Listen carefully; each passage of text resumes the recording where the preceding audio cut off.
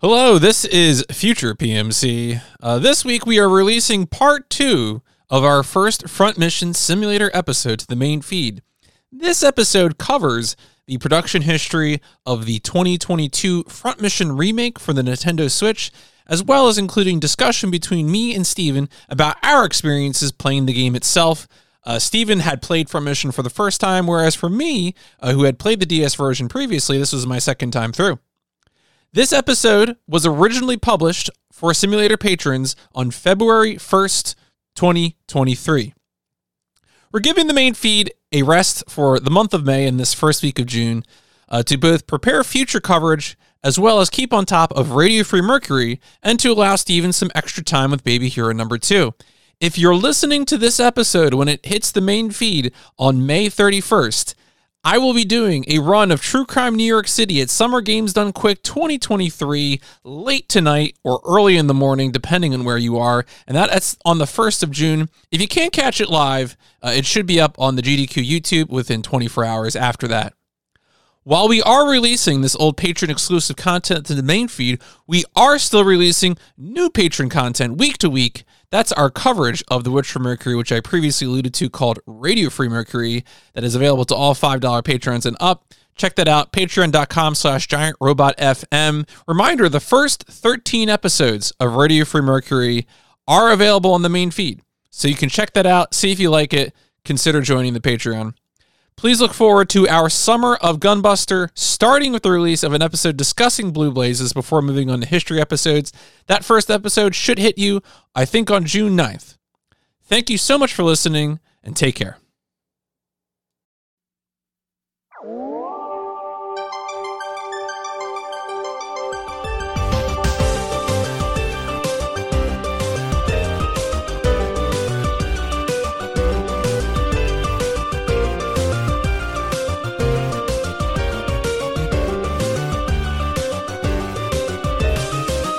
This is Giant Robot FM, your home of all things mecha, be it giant or otherwise.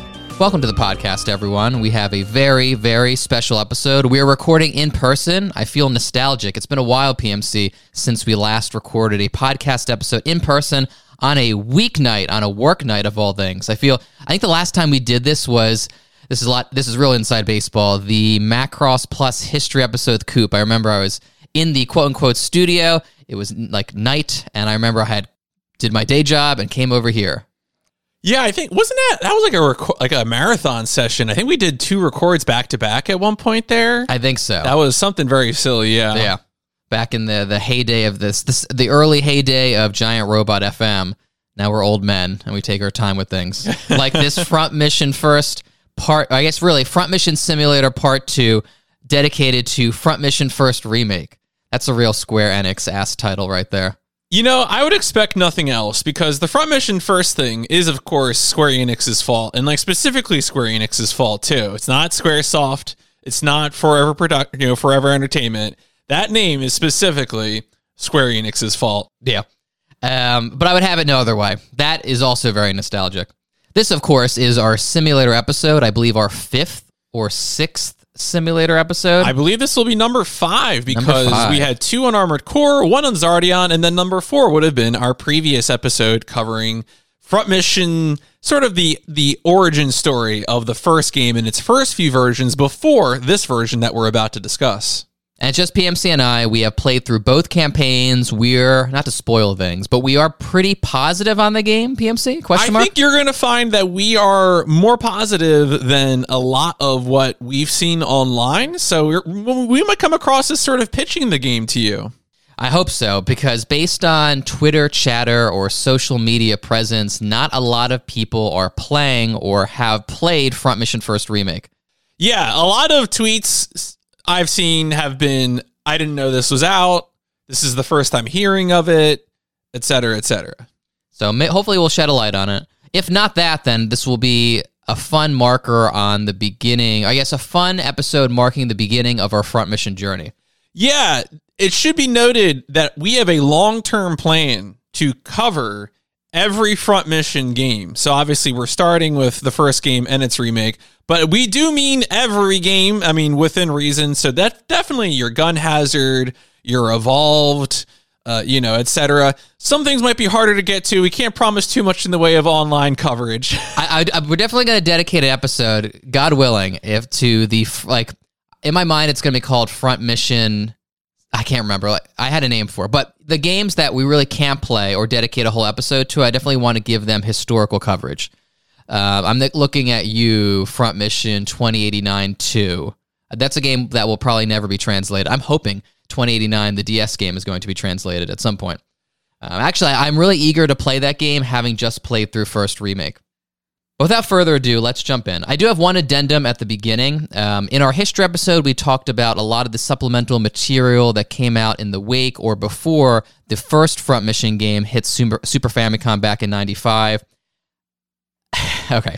There's been some a very small drama in the Front Mission community. Apparently, Front Mission Zero, which was described online as a prequel manga, doesn't actually exist in the form that it was presented as, or maybe not exist at all. Apparently, a duplicitous Front Mission fan threw in some false information on the wiki, the Front Mission wiki, indicating that Front Mission Zero was its own full-fledged thing. Doesn't really seem that's the case, which kind of makes sense because there was very little documentation on Front Mission Zero, as opposed to everything else, which there are a lot of scans and pictures of.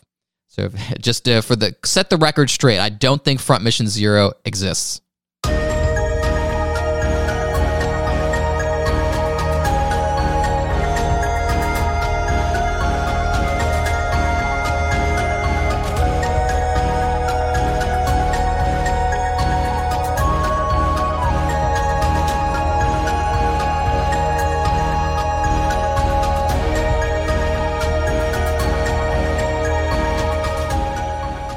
So right at the start, I think it's really worthwhile to note that Forever Entertainment, not Square Enix, handled the lion's share of development on Front Mission First Remake. In fact, without the efforts of this small Polish studio, Remake would probably not be a thing.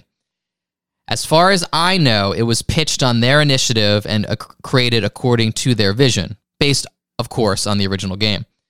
Now, contrary to what I believe, Forever Entertainment has been around for a while. The studio will be celebrating its 15th birthday in less than 2 years.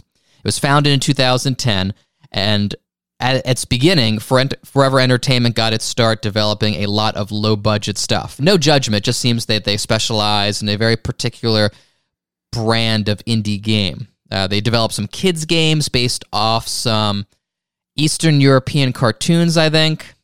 A bunch of pretty neat-looking arcade games. And also, very interestingly, a series of rhythm games featuring a resurrected Frédéric Chopin, who, according to the illustrations, is ready to rock and roll. And there's, I think, 4 of those games or 3 of those games. All of these games are well represented on Steam, so if you're interested in what Forever has done in the distant past, you can definitely check that out. PMC, have you ever heard of any of these games? Did you even know Forever Entertainment was a thing in, 2013? No, I would have been very out of the loop on this kind of stuff. I would have been, like many other people, either playing Minecraft or whatever was on sale on Steam at the time, the sort of that early era of Steam sales. So wait, you were a Minecraft guy? I didn't know that. In 2011, 2012, yeah. Mind blown. Yeah, I know. Well, this was the problem. My nephew asked me to help him make magic potions in Minecraft, and I had to explain that when I played Minecraft, there was no magic, which is a struggle when people update games, as we'll discuss later. Now, as the years wore on, the studio began to garner more notoriety. Riding the initial hype behind VR in the mid-2010s, Forever Entertainment developed games to take advantage of the budding medium. But as interest for headsets began to wane, the company pivoted to another strategy that has sustained them up until the present, acquiring licenses to retro properties. You could kind of put quotes around retro. In 2018, Forever Entertainment published, not developed, Fear Effect Sedna, a poorly received sequel to the 90s cult classic. PMC, you've played a Fear Effect game, right? Yes. Fear Effect 1 was one of the classic quintessential blockbuster rental experiences for me. Definitely a excellent rental game. So, yes, I'm familiar with Fear Effect. I remember it through cultural osmosis. Correct me if I'm wrong. The game was pretty horny on main, correct? Or was it marketed as such? The sequel had a lot of marketing that was very lesbian horny on main, and that's what a lot of people remember. Okay. Yeah. I remember some OPM and EGM adverts suggesting as much. But people seem fond of the series. Yeah, I think a lot of people regard especially its visual appearance very well. The storytelling is very grimy and mind-bending. It's definitely a treat visually. Playing it is okay. Interestingly, Forever Entertainment is developing, apparently, a remake of the first Fear Effect game. They are developing a bunch of remakes, which may or may not see the light of day, as we'll talk about. Now, I don't know how the fuck Forever Entertainment brokered these deals, but they got the keys to some venerable Japanese video game franchises. In 2019, they inked a licensing agreement with Sega and announced remakes of the first 2 Panzer Dragoon games. We're still waiting on Zwei, but the first game came out in 2020. PMC, I know you didn't play it, but do you remember how this remake was received? Did you hear any buzz about this at all? So the person I remember talking about this was a fellow speedrun streamer friend, Pete Dorr, who remarked that it was pretty lackluster at launch. There were some flaws, but it did get cleaned up. Yeah. I mean, that's really like the reoccurring trend here.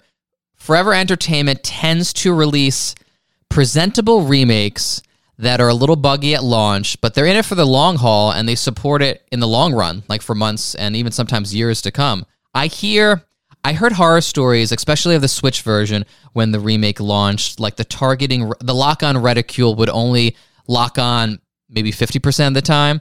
Sometimes I've heard some of those complaints are a bit overblown, but some people swear that the Switch version was not playable at launch, but they cleaned that up. I bought it the other day. I didn't get around to playing it. It's only an hour long, so shame on me. But it was on sale for like $2, and I had $10 in like eShop money, so I was like, what the hell? And I picked it up. I'm a Panzer Dragoon fan. I think the art style is fine. Purists really hold the Saturn aesthetics in high regard. It's not easy to, if you want to do it through official means, it's not easy to play that first game. So I think it's a suitable remake. And I think the art style is admirable considering they're not using the original assets, and it's also not the original dev team behind it. It doesn't feel totally inauthentic, which I know is not the best back of the box quote to have, but the job they did was admirable, I think. There's a workmanship to it that I appreciate it. Now, even though the initial response to Panzer Dragoon Remake, as PMC pointed out, was mixed, Forever Entertainment supported it in the long run by addressing bugs and balance issues with subsequent patches. Now, we don't have sales data, at least as far as I know, but Sega must have been pleased because soon after they handed Forever the reins to another one of their respected franchises, House of the Dead.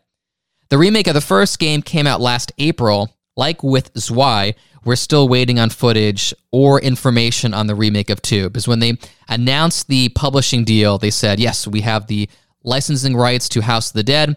We are doing 1 and 2, and I hold 2 in very high regard. Suffer like G suffered. I played a lot of House of the Dead 2 in arcades. And I'm actually interested in picking up this remake because I need something. I'm interested in a nice co-op game. And based on the video footage I watched, the art style holds up. I think it's a decent take aesthetically on the original game. And I hear it plays all right too. Now, in addition to building up a relationship with Sega, they've also built up a relationship with Square Enix, which started with the release of Fear Effect Sedna. PMC, do you remember the Square Enix Collective? I do. It's also, so it was an effort, right, for Square to license out some of the IPs they weren't using. But if you got to remember, at the time the Square Enix Collective was a thing, that was also when they still owned a lot more IPs. Yeah. A lot of these IPs that it's actually, I'm uncertain because my understanding is I think the ones that would have been associated with like Eidos, I think those have been now sold off. I tried to look this up. Yeah, it's unclear at this point. Who owns Fear Effect now?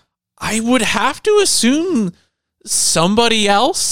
That's what I thought too. That's why I didn't put it in my notes. I mean, hopefully, whatever contract that Forever Entertainment was working under would, in the event of a sale, either reimburse them for their work or otherwise permit them to proceed. Like I don't think Square Enix was desperate to shelve any projects on account of that. But who knows what Square Enix is thinking. Maybe they left, like on the cutting room floor, they left the rights to Fear Effect as they're running IDOS. Could be. I was looking through the list. Nothing else of note really came of the collective. I'm not really condemning the other games released because of it. It just seemed like Square's like, all right, how can we support indie games? How can we do some good PR? And like, what licenses do we not hold in high regard that we can give off to smaller companies to do something with? Unsurprisingly, no Japanese IPs were really reimagined through this deal. They really hold those pretty tightly to the chest. But I hear that Sedna was pretty terrible, but I think they got the original writer back for it, so maybe like Fear Effect purist really found something of value in it. But anyway, this is the reason that this is like the catalyst that got Square talking with Forever Entertainment.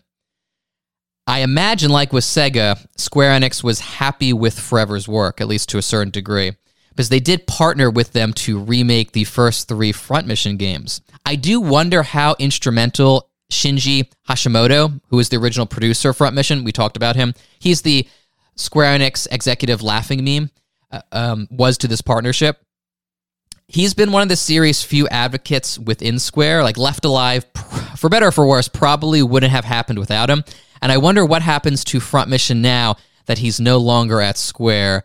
We have some recent Front Mission news to talk about at the end of this episode, and I'm curious what's to become of this franchise post Front Mission 3 Remake if it comes out. I'm very curious about that. Like, Front Mission 2 seems somewhat tangible. We have some trailers of it. Front Mission 3 feels vaporware-ish, but we'll see. But Forever Entertainment has a lot of staying power, so hopefully 4 years down the line we see that remake come out. Now, Forever's Front Mission remake, along with 2, was originally announced during the February 2022 Direct. PMC, do you remember where we were in our podcasting journey at that time? Like, what was your reaction to the announcement? So it was funny for it to happen at that time because as a podcast, we were just starting out with Giant Robot FM, and we had decided that we wanted to do video game coverage. That was not something we had done really with the old podcast. We now really wanted to commit to that as a pillar or an essential element of what we were doing. And so we thought, why not start out with Front Mission? It'll help get us up to speed. It'll be, one of our long-term projects, and we can just hit it right off with the DS version. And, if we'll worry about 2 when we get there and so forth and so on. But of course, it was the February 2022 Direct, and things got a little scrambled. I think my personal reaction is that I was, and I still am, anytime we talk about Front Mission on this podcast, even if we're really talking about Front Mission first, I am usually going to interject with, I need this game to do well so I can actually have an official English version of Front Mission 2. Yeah, everything's riding on Front Mission 2 actually coming out. I not that I don't want there to be a nice Front Mission 3 remake, but let us be honest, the important thing here is Front Mission 2 in English. I have actually receipts here because I went back in our Discord. At the time, in early February, the Giant Robot FM Discord is very quaint. There was like 4 or 5 of us. It's since grown, which we appreciate. And on February 9th, 2022, at 5:05 p.m. Eastern Standard Time, PMC writes, taking huge fucking psychic damage right now. You dropped a Chris Kohler tweet. Japan Direct just kicked off with remakes of Front Mission 1 and 2. Well, because remember with that Direct, this is always the case with these Nintendo Directs, but the Japanese ones are different. Sometimes to the exclusion of some games, but often different to the ordering. So we did not see. So there was a period of time where Steven, me, anyone else who's actively tweeting about it, so Chris Kohler, Austin Walker, whoever else, are like, oh my God, are they not going to announce it in this Direct? Like, is there going to be only Front Mission 2 for Switch in Japanese? I remember I was intrigued, excited, enthusiastic, but also thought, fuck, this throws off our schedule because Because I was like, I'm not going to play the DS version now, I'll wait for this remake. So that's when we slotted in Armored Core and then Project Phantasma and Master Arena subsequently after, which I think worked out for the best. Yeah, as it turns out, that worked out perfectly, both in terms of supporting speedrunning adventures as well as the announcement of Armored Core 6. That's good too, because I picked up Master of Arena for about $45 before the prices went way up, and it's much more expensive. Well, not too. It's much more expensive now. If you're an Armored Core collector and want to make some cash on the side, sell off your Armored Core collection, but you'll make good money nowadays. Now, however, so it's early February, everyone's excited for Front Mission 1 and 2, which is surprising because Front Mission comes out 10 months later. Crickets, but we'll get to that. Forever went radio silent for the rest of the spring and summer. PMC and I for basically 10 months griped about the lack of a Front Mission release date and the lack of a Gunbuster release date. We have both now. We have Front Mission on our Switches, and Gunbuster is just a few months away. So I don't know what we're going to gripe about now, but we have that. I guess Front Mission 2. Yeah, exactly. Yeah, come on. Honestly, we were both worried that the game had become vaporware. Fortunately, it reappeared during the September 2022 Direct. Forever had then dragged their feet with the release date for a couple of months until finally announcing it would be hitting the eShop on November 31st. It was funny because they kept saying the November release date. They said November, and then when in November? The absolute ass end of November. So, interestingly, the game is scheduled to receive a physical release. There might be some shady business here. I don't know what's going on. So initially it was announced that Forever Limited, which, if I'm reading the tea leaves right, I think is a subsidiary of Forever Entertainment, and it was announced that they would be handling publishing and distribution in Europe. For the record, Forever Entertainment has a lot of subsidiaries. I don't mean to suggest that it's all shady business. A lot of those subsidiaries do a lot of this heavy lifting when it comes to developing all these games. Actually, for a small Polish studio, they're doing pretty well for themselves. So it seems that Forever Limited makes small press runs, small print runs of their games, of their library. They announced a few SKUs of the Front Mission First Remake Physical Edition. They seem pretty cool. I know, PMC, you're not a collector. I'm not quite the collector I used to be, but you get some pins. In the original conception of it, you got some pins, a metal case, a manual. Doesn't seem like this is coming out anymore. Their Twitter page hasn't been updated in over a month. And since then, it has been announced that Microids will be releasing the game in Europe and North America sometime in the spring and summer, respectively. Spring in Europe, summer in North America. The Microids edition, just one version. It comes with, of course, a Switch case. You get a cool little lenticular piece of artwork, a printed game manual. I'm a little interested in that because Forever Entertainment hasn't really talked about the development of the game, so I'm curious if there are any interesting nuggets in there. And 2 lithographs. I know PMC is shaking his head like, who the fuck would buy this? But I might be that person if the price point's right. I would expect that Limited Run Games would be releasing this because they released physical editions of Panzer Dragoon and I think House of the Dead. I know definitely Panzer Dragoon. I'm not sure about House of the Dead in the United States. So it's a little surprising that they're not handling this, but it's still pretty cool. And I don't know. I like it if I have a copy of 1, 2, and 3 all next to each other. I have most physical copies of games we've covered on Simulator. Not that I can show it off to anyone. Maybe I'll show it off to my progeny generations down the line. Here's my copy of G-Savior on the PS2, which I won't even be using to play the game, but that's a story for another time.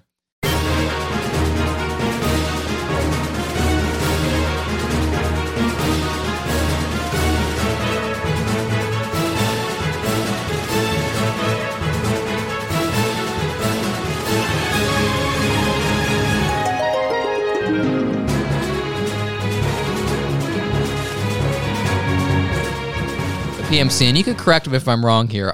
I don't think it's unfair to say that the Front Mission remake was largely overlooked by the game's press. I don't think that's I don't mean that as a criticism of the major outlets. I get it. The 2022 holiday season was crammed with a lot of releases. Square Enix alone released almost 24 games in the fall and winter, including strategy RPGs like DioField Chronicle, which also came and went without so much as a peep. Tactics Ogre Reborn, which got a lot of positive press. Project Triangle Strategy came out recently too. So it's not surprising that a remake of a 25-year-old niche strategy RPG fell under the radar. We're recording this in late January. We also have Fire Emblem Engage. Like, you have a very relatively advanced strategy RPG and like the most basic ass strategy RPG. I could see why people chose these newer, more modern releases. But I noticed a pattern from people who played this remake and posted about it online. And this is more so from fans than from game crit folks. It doesn't seem that people were fond of the graphics. Like, I've read a range of complaints. Some people think the graphics are just too basic, that the polygonal models don't cut it for 2022 or 2023. Some people didn't take issue with the fidelity, but rather the style. I saw a lot of people criticizing just how colorful it is.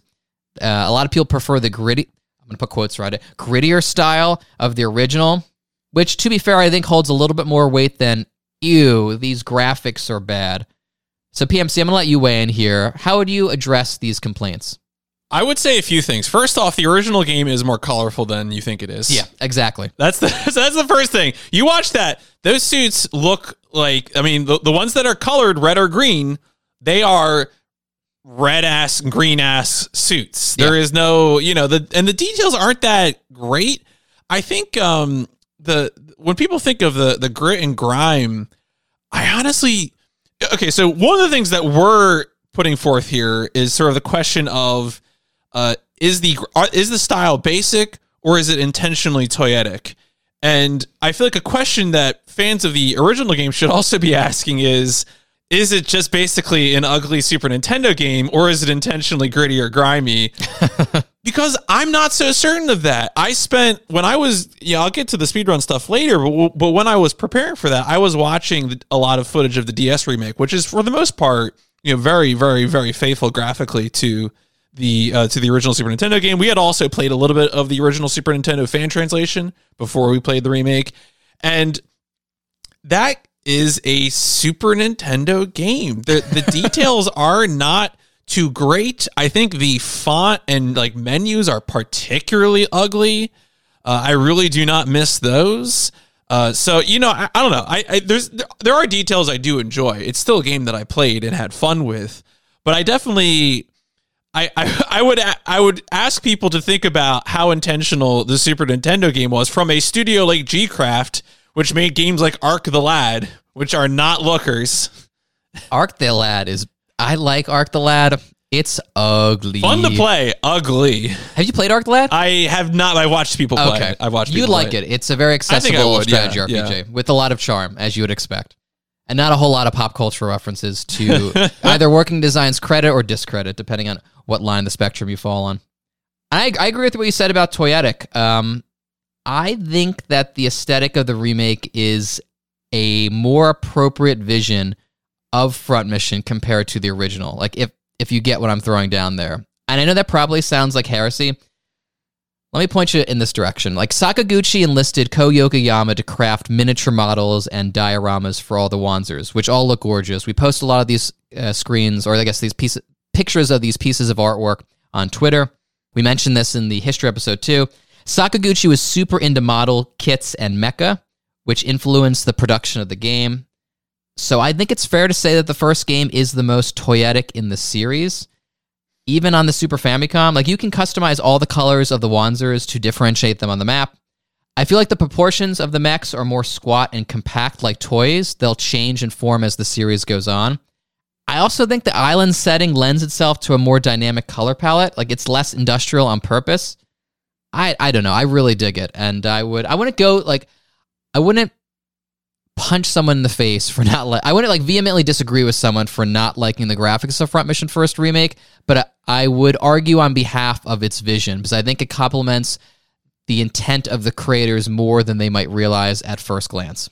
Yeah, and that was definitely too what I was getting at with the Toyota comment, is that I think especially these Wanzers that have the influence of the Koyakama miniatures and all the different designers they worked on it. I think, in the mid-90s, the people who did this were especially interested, I think, in models and toys and things like that. And so it's not a bad thing to say that they are toyetic. I think that is the intention and the vision. I wonder what happened to those models. Maybe Yokoyama has some. Maybe one's sitting on Sakaguchi's desk in Hawaii right now. I would love if one appears on eBay or something, or Yahoo auctions, because I bet it wouldn't go for like an astounding amount, but it would be super cool, like collectible for like the 3 Front Mission fans out there. Maybe that same Front Mission fan who put all that misinformation about Front Mission Zero online.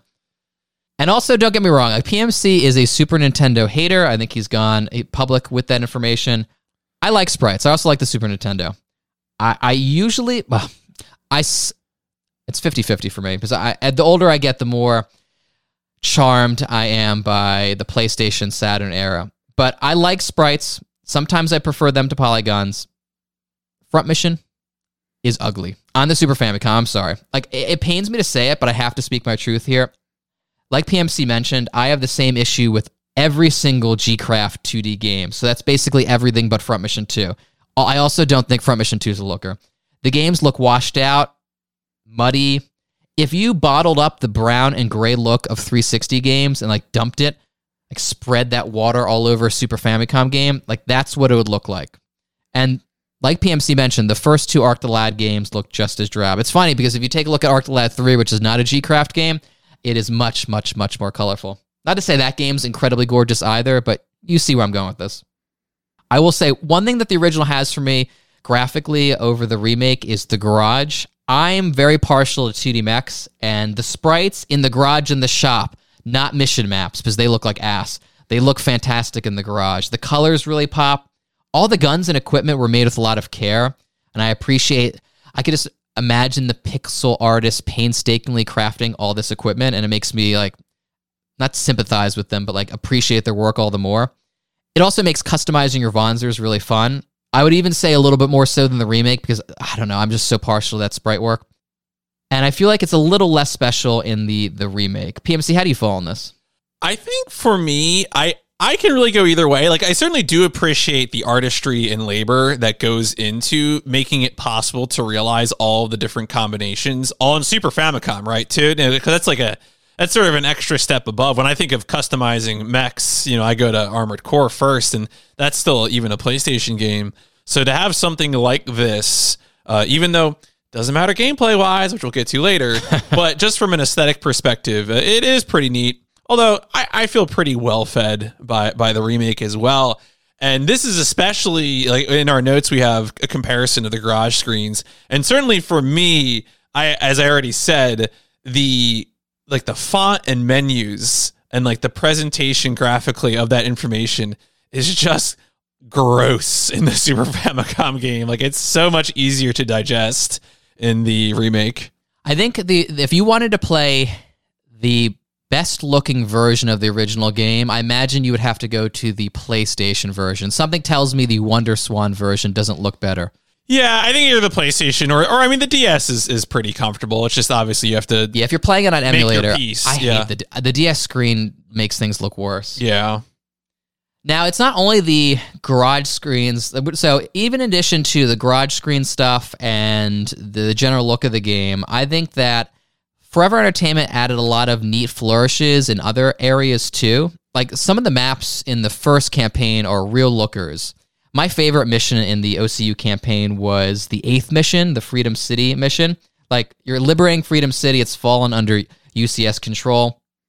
It's a densely packed urban environment. The mission takes place at night. Street lights illuminate portions of the river that runs through the middle of the city. You see lights flickering in apartment buildings, neon shop signs. Like, it's such a fucking vibe. And Forever Entertainment, to their credit, added a lot of little touches in each of the maps. Like, obviously not in the Freedom City map, but on some of the more jungle maps, you see animals flitting through the forest, birds flying in the air, trees swaying in the breeze, sometimes smoke billowing up from smokestacks. Like, that attention to detail is really, really nice to see. I will say, though, the OCU campaign looks better than the UCS campaign. Like, the maps in the second campaign seem a lot more sparse, drab, and lack those little details. Like, Freedom City, when you return to Freedom City in the second campaign, you could argue that there might be a narrative reason for this, but still, it is, even despite the fact that it's kind of war-torn, it is a different graphical beast, I'll say that. Yeah, it's interesting that just in terms of aesthetically, the UCS campaign ends up reusing a lot of maps, even within the campaign itself. And I think a lot of them don't really like. To me, the only real UCS map that is the ones that are different and stand out are the first two missions in South America, and then the finale on the aircraft carrier, which is a very short mission anyway. You could see me if you go to PMC Trilogy's Twitch channel. You could see me really eating it on those maps. And I'll say this: I consider myself maybe not a veteran strategy RPG player, but a competent strategy RPG player. It was much easier after those first two missions, but I died a whole bunch in South America. Also, I really like the touched-up static backgrounds. Okay, we're going to talk about this every front mission game, I'm sure. The bar rules. It's such a vibe. But the shop and the command center also look really good. To the second campaign's credit, there's a lot more of these locations in the UCS campaign. They all look good. The bar is just so moody and dank. Smoke wafts through the command center from like a burnout cigarette. When you're in the shop, you hear sounds of clanging metals. Forever Entertainment also added a lot of neat particle effects that add a level of immersion to these places. On Forever Entertainment's Twitter page, they retweeted, this was months ago, but they retweeted someone posting comparisons of the Super Famicom original and the remake. And the Super Famicom original has its charm here, but it's night and day. Like, the bar looks so great. Same with the command center. They just have so much personality to them.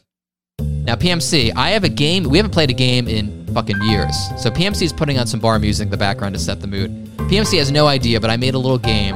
He's competing really against himself here because I have all the answers. And I'm sure he's very curious. So the bar music is appropriate here. We're talking about the bar. The game involves the bar. The bars all have interesting names.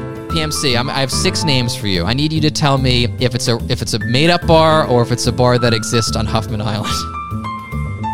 And bonus points, I guess. I'll keep track. So if you get one right, you get 1 point. I'll give you another point if you can tell me the city where the bar is located, which will be very difficult. I'll start out. Well, I'm not going to tell you if it's easy or not. The Patriot. All right, Patriot. Patriot is a bar in Freedom City. Not Freedom City, but you're correct. You have 1 point. Okay. There's +1 here. A board. It's in the UCS campaign. Okay. I think it's the City by the Sea. Yeah. Eagle's Claw. No. Correct. Can't be a pattern to this now. You're going to be guessing too much. Now you're reading into how I'm delivering the questions. You're doing better than I thought, too. Liberation. No. Fuck you. Hold on. Now I'm going to try to throw him off. Absolute. No. Oh, gotcha. Absolute is the name of the bar in Belchka. Okay. How about Dino's? No. Yeah. Fuck. Yeah, that's too made up, but I like the name Dino's for a bar. And I guess my last one is Eagle's Claw. You already did that. Did I do Eagle's Claw? Yeah. Fuck. I can't do this next one because you'll know it now. How about Waterfall? Yes? No. Ugh. Waterfall is in Solit. Wait, it is a bar. Yes, it's a bar. Oh, Did you say it's a bar? I said yes. Oh, fuck. See, it's been a long day, folks. Okay. So PMC now has 4 points. All right, I'll take that. Last question. I'm going to repeat myself here. Tiger's Eye. Yes. Yes, you're correct. Okay. Gray Rock. All right, so 5 points. A respectable 5 points. Yeah, I'll take it. I think the best name, the bar name was Neo Bliss, which is the name of the bar in Freedom City. Neo Bliss is a very good bar name. There wasn't as many patterns to the naming conventions as I thought there would have been when I first came up with the idea for the game. Now, to be fair, the aesthetic and vibes of the bar don't change based on location. All the backgrounds look the same based on if you're in a bar, in the shop, in the arena. But again, they all look pretty cool.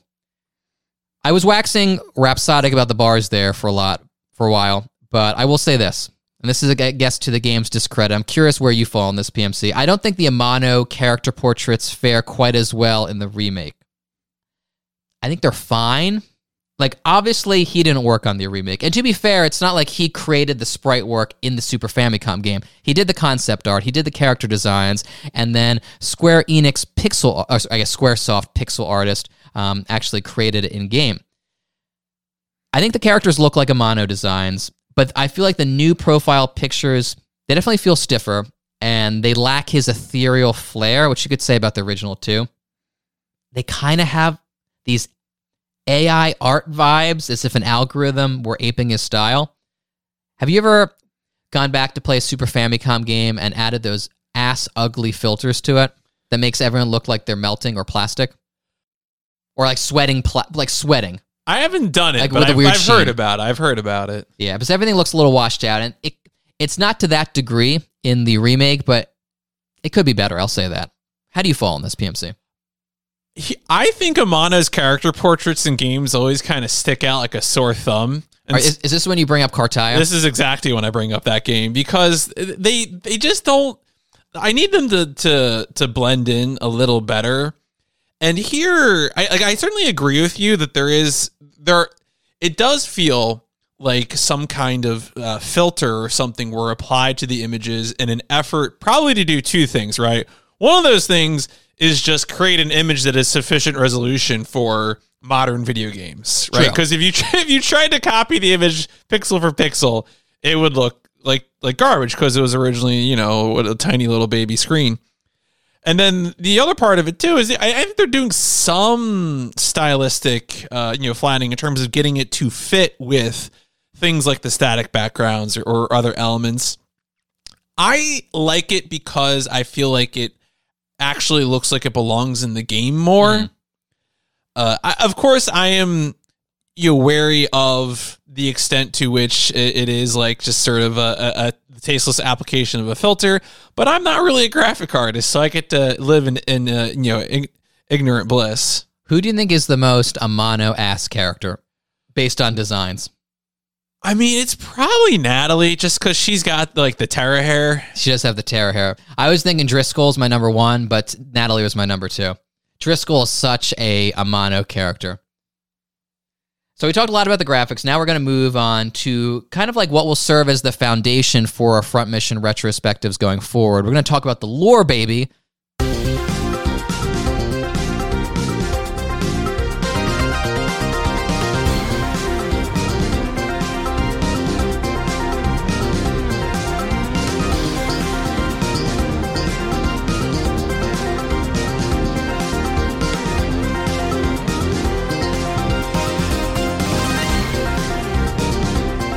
The geopolitics of the front mission universe are definitely different from ours in 2023, but maybe not too different. In our 2023, I guess you could argue that there are three superpowers with quotes around superpowers. You have the United States, Russia, and China. And their national and imperialistic ambitions tend to dictate global politics. To be fair, this is a very generalized commentary. There are blocks of allied nations with shared interests like the European Union, but I feel like they don't wield quite the same influence on the world stage. In Front Mission, however, neighboring countries have politically and diplomatically joined together or have been subjugated to form supranations. There are 5 such powers in the world of Front Mission. I have a map in front of PMC here, but it'll be fun. This is another game I could have played without a map, just to see if PMC could name all 5 supranations. Do you know what game this map is from? Because the date is 2102, which is a little further in the future, I think, from Mission 1. I think this was pulled from... This might be a 5 map, maybe? It might be a 5 map. It's the only map I could find online. Yeah. Now, we're not going to review all of these players. Some of these political powers are going to come up in future games, and I'm very interested to learn more about the ideologies, if they have any, of these respected supranations. But we only need to talk about 3 for the first game. So the first one, everyone's favorite, the Oceania Cooperative Union, aka the OCU. It's a supernation made up of Australia, shoutouts to Lao, New Zealand, Korea, Japan, and a number of countries in South Asia and some Pacific islands. Now, unsurprisingly, considering the game's Japanese origins, the original campaign is told from the OCU perspective.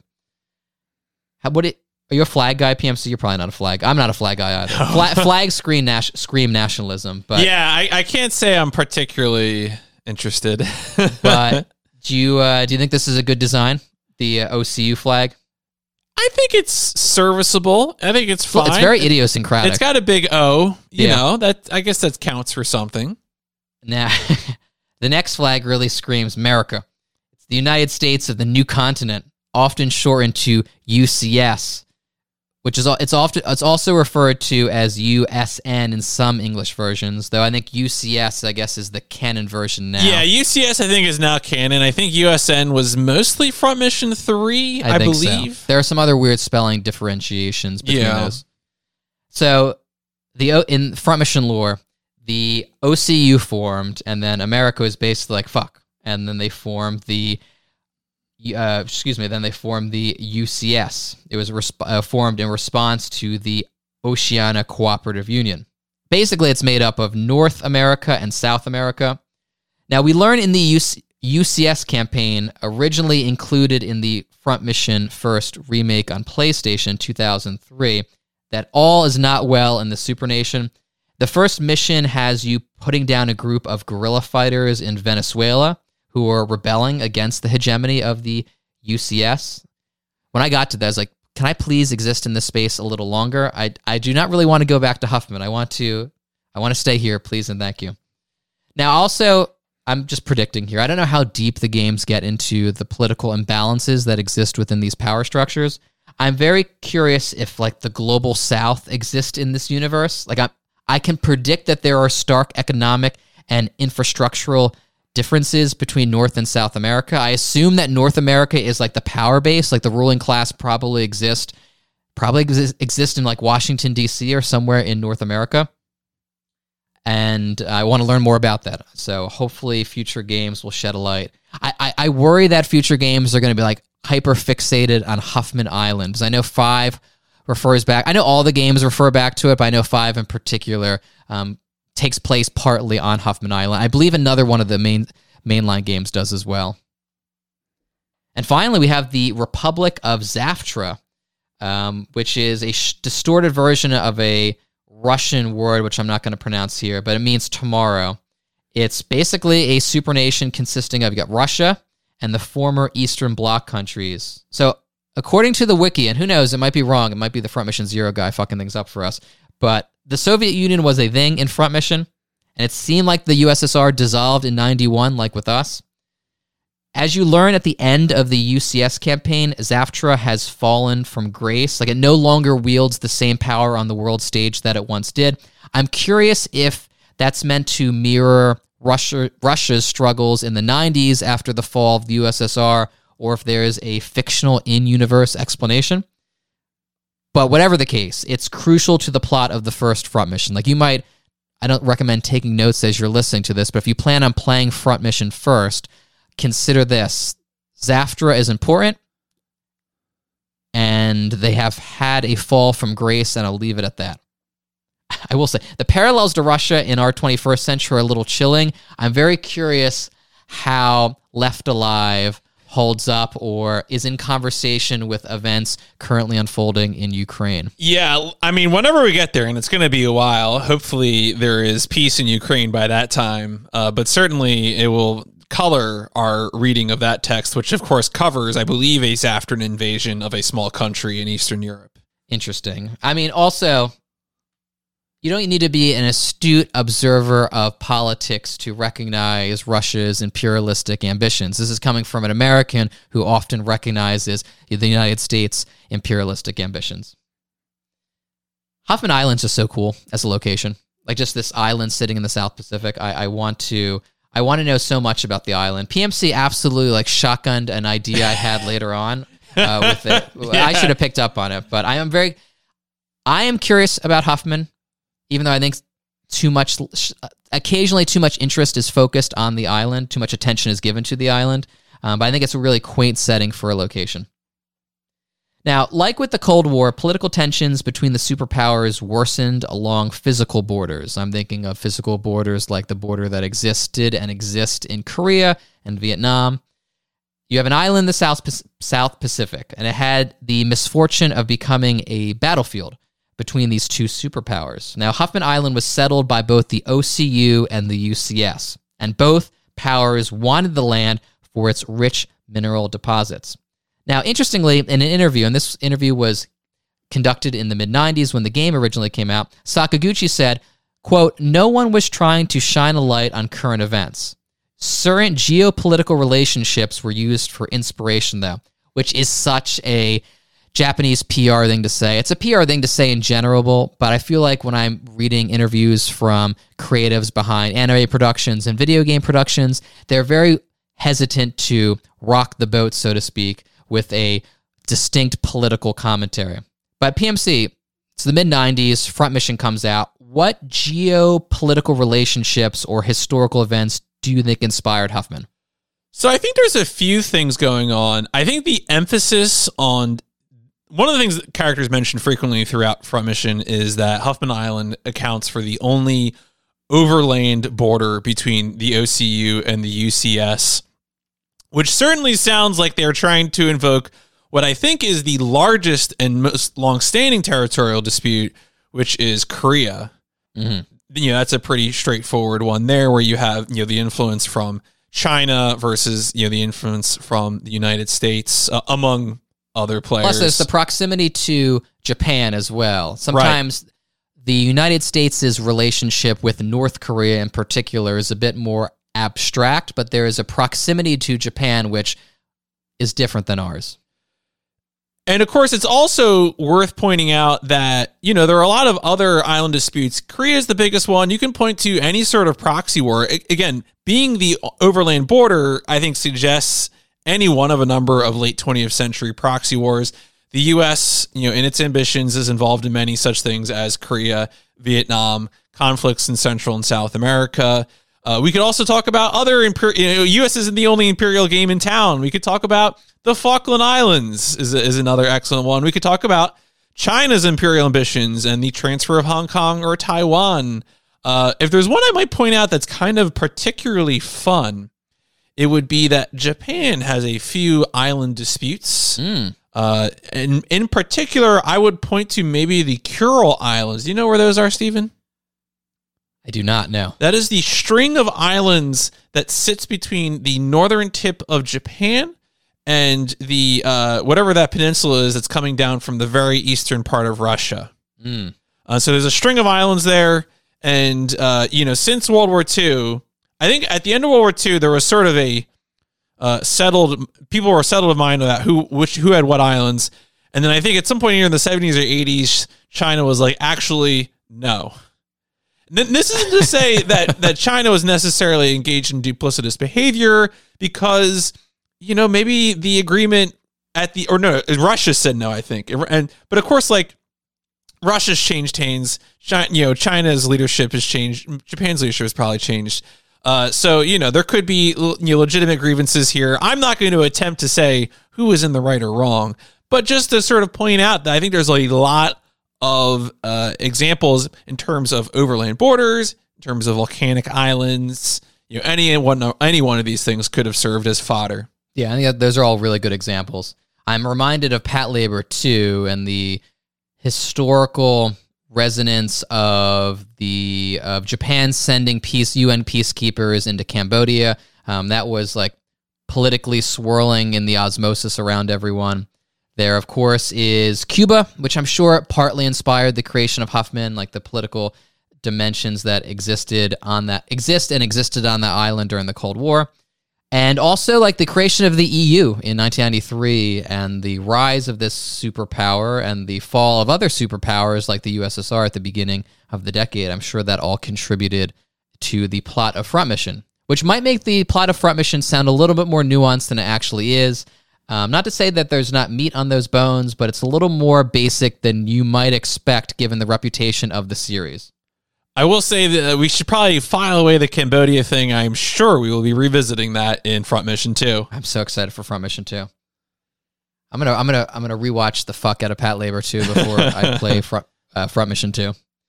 So obviously they're both on the island. Tensions are running hot, and eventually they boiled over in 2070 when war broke out. This is referred to as the first Huffman conflict. Now keep in mind, this all happens before the events of the game. So after 2 years of fighting, peace was finally declared after the intervention of Zaftra and a PMO, not to be confused with PMC. PMO stands for Peace Mediating Organization. Yep. It's a front mission term. So I typed it in Google, and the first thing that popped up was front mission, not like the UN's website. The Huffman Treaty, so they settled it with the treaty. It dictated that the Mail River, M-A-I-L, which roughly runs through the middle of the island, serve as the demarcation line between both nations. The OCU occupies the left side of the island, the UCS the right.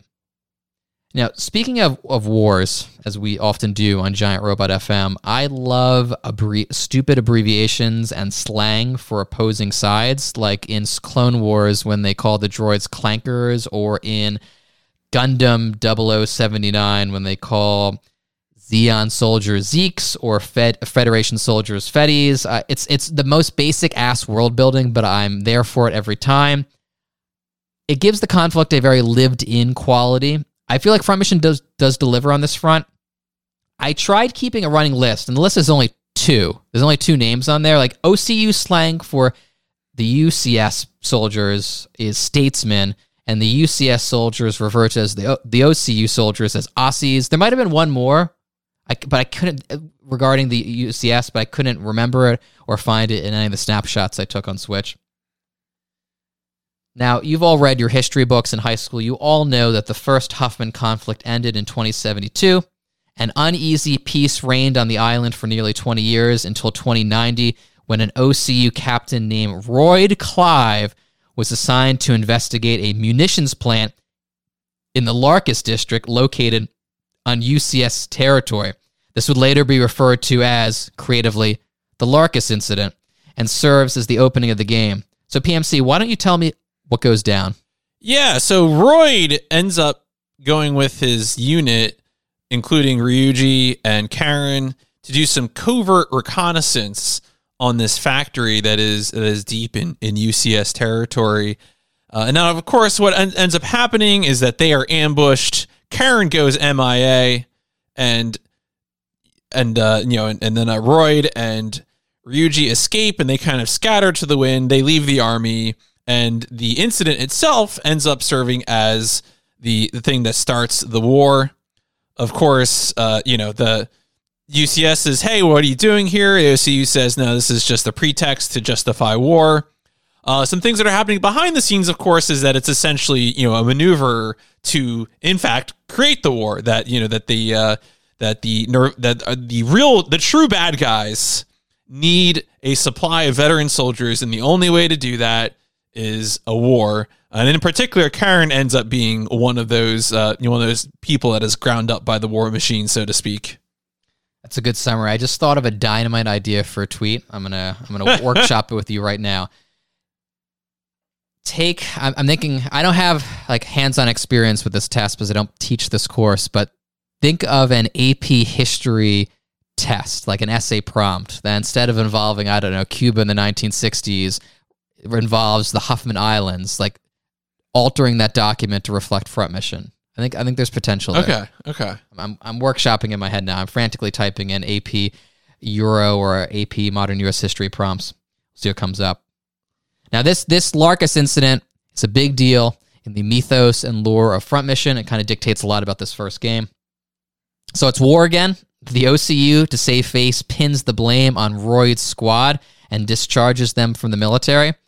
I imagine most of this happens off screen, as do many of the events in Front Mission, but I imagine Roy's drinking a lot at this time.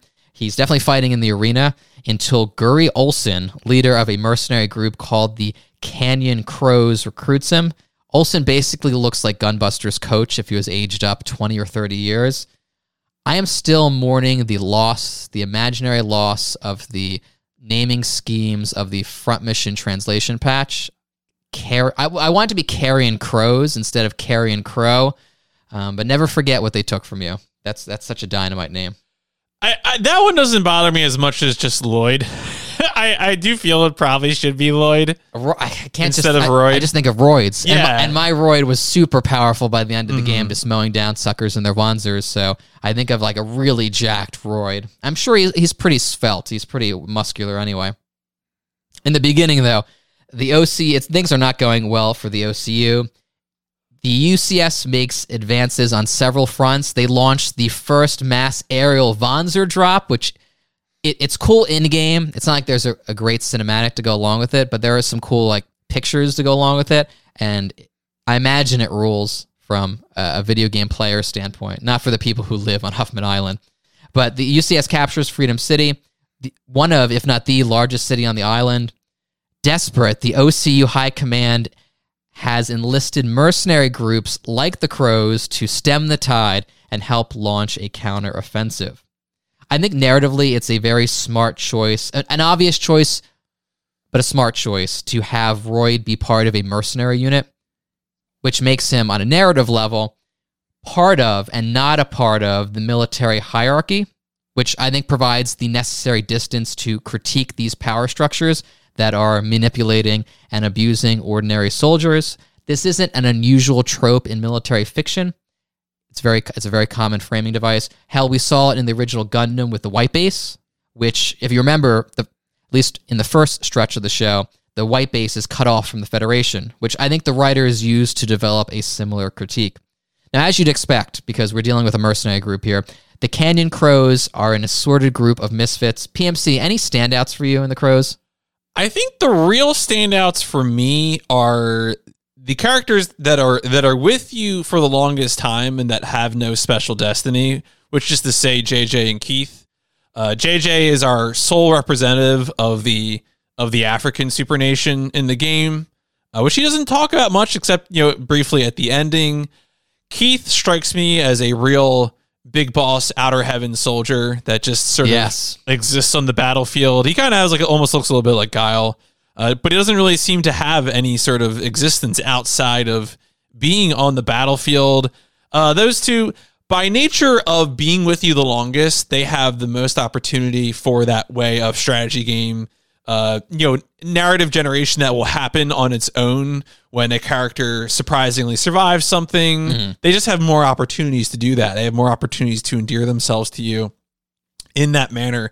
So I think they're kind of the true mercenaries, and I would contrast them with the sort of wet blankets that are Ryuji and Natalie, who are largely hampered by the fact that they have details that they're holding back on.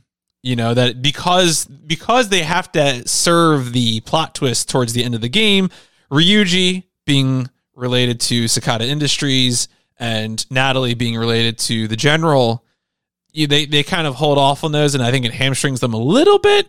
Natalie suffers from this less just because she gets to express some jealousy over Royd's continued search for Karen, but it definitely hurts both of them.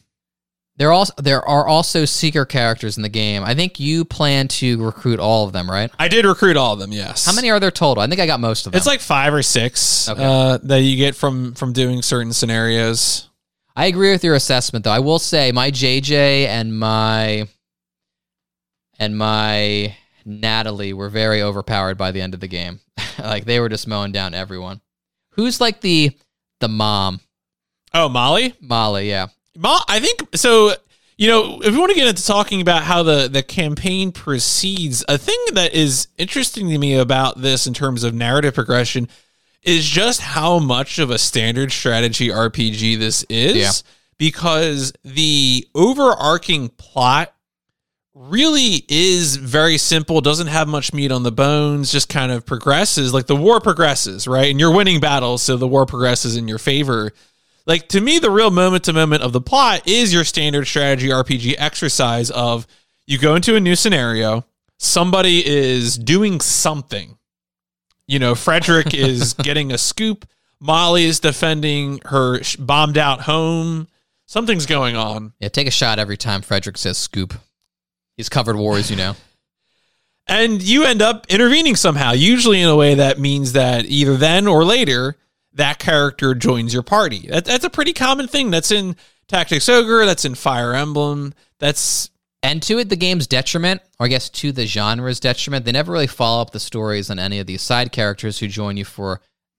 They join you in that mission, but you never really follow up on their stories. Yeah, the only person who really gets... There's only 2 characters that really have follow-up. Molly has the second sequence where she tricks Keith and JJ into doing something stupid. Yeah. And then she kind of backs off after that.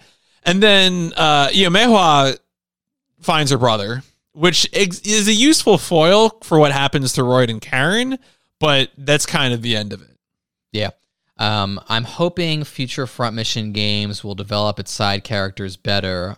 Based on my mileage and memory of Front Mission 3, I think that might be the case, but still a low bar to clear. The fun thing about Front Mission is these characters, these side characters, appear in unexpected places the further you get in the series. So I'm looking forward to that. It's the Star Wars effect. It's the Glub Shido thing. Like, oh, look who just showed up. Except, unlike the weird dude from that last Star Wars movie, they tend to, lack the same stage presence. They're not weird little freaks when they show up again. But still, it has that same effect, so I'm looking forward to when some of these other characters show up. I have to ask now, does Maria show up again in any of the games? Based on her exit. Maria is a side character in Front Mission 4. Okay, gotcha. She has, the strangest outfit on at the end of that game. It's hysterical. So we're still talking about the first campaign, though. The first half of the first campaign proceeds as you expect. You push back the UCS offensive, you retake Freedom City, and advance into enemy territory. And the plot, like PMC mentioned, what little there is, goes very hard on the war is hell angle. I don't think there are really any fresh recruits in the Canyon Crows. I mean, you have Frederick, but he's covered wars, I'm sure. Most of them have seen their fair share of combat. Even still, if they had any idealism at the start of the campaign, it's certainly shot by the end. Midway through the game, the UCS, humbled and hobbled, sues for peace. Both sides come together and form the Peace Mediation Organization. As we pointed out earlier, that's otherwise known as the PMO, to oversee the peace process, which basically means that soldiers from both sides serve in this organization. At this point, the focus shifts from enemy soldiers to the military-industrial complex and the companies who are profiting from this war. This is when I really wanted the game to turn into a Kojima game. It doesn't, but you see the glimmerings of a more substantial critique here. There's a company called Cicada Industries. It's up to a lot of shady shit, as you'll learn the further you get into the game. And there's a paramilitary terrorist organization. I'm really generously to say that they're a paramilitary organization. They're called the Spirit of Huffman, and they want to expose this company and basically put an end to their dealings. So, as a PMO representative, you start off fighting the Spirit of Huffman, but of course you then join forces with them once you know what they're fighting for and what they're fighting against. And then you eventually learn that Cicada Industries is being used by a mysterious organization for their own goals. So we're nearing the end of the first campaign here. PMC, why don't you talk about the final twist? Who was the mastermind behind the second Huffman conflict? The Larkus incident was not accidental.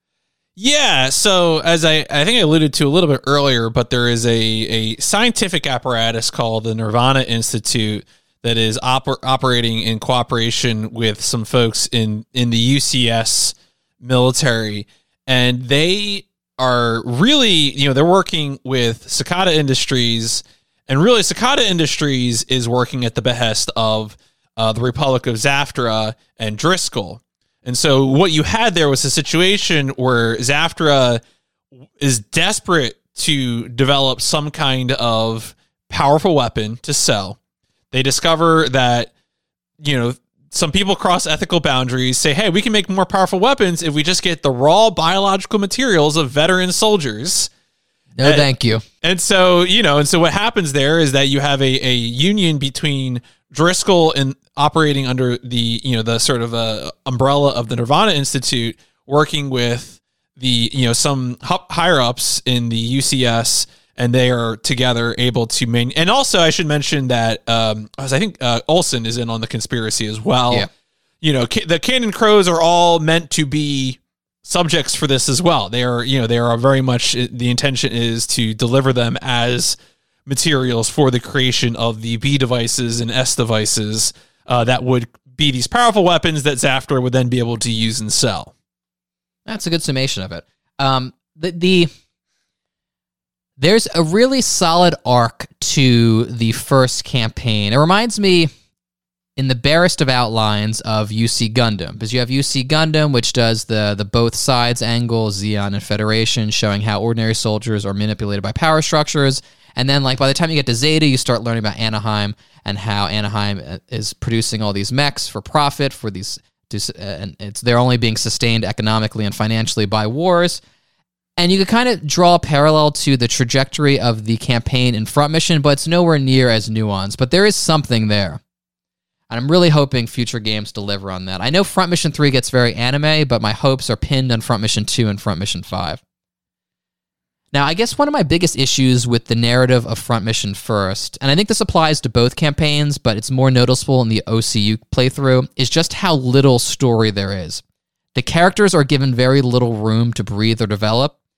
The dialogue exchanges that occur between missions are very short, which if you want to get to the action is cool. It's like a Fire Emblem game. The story doesn't really matter.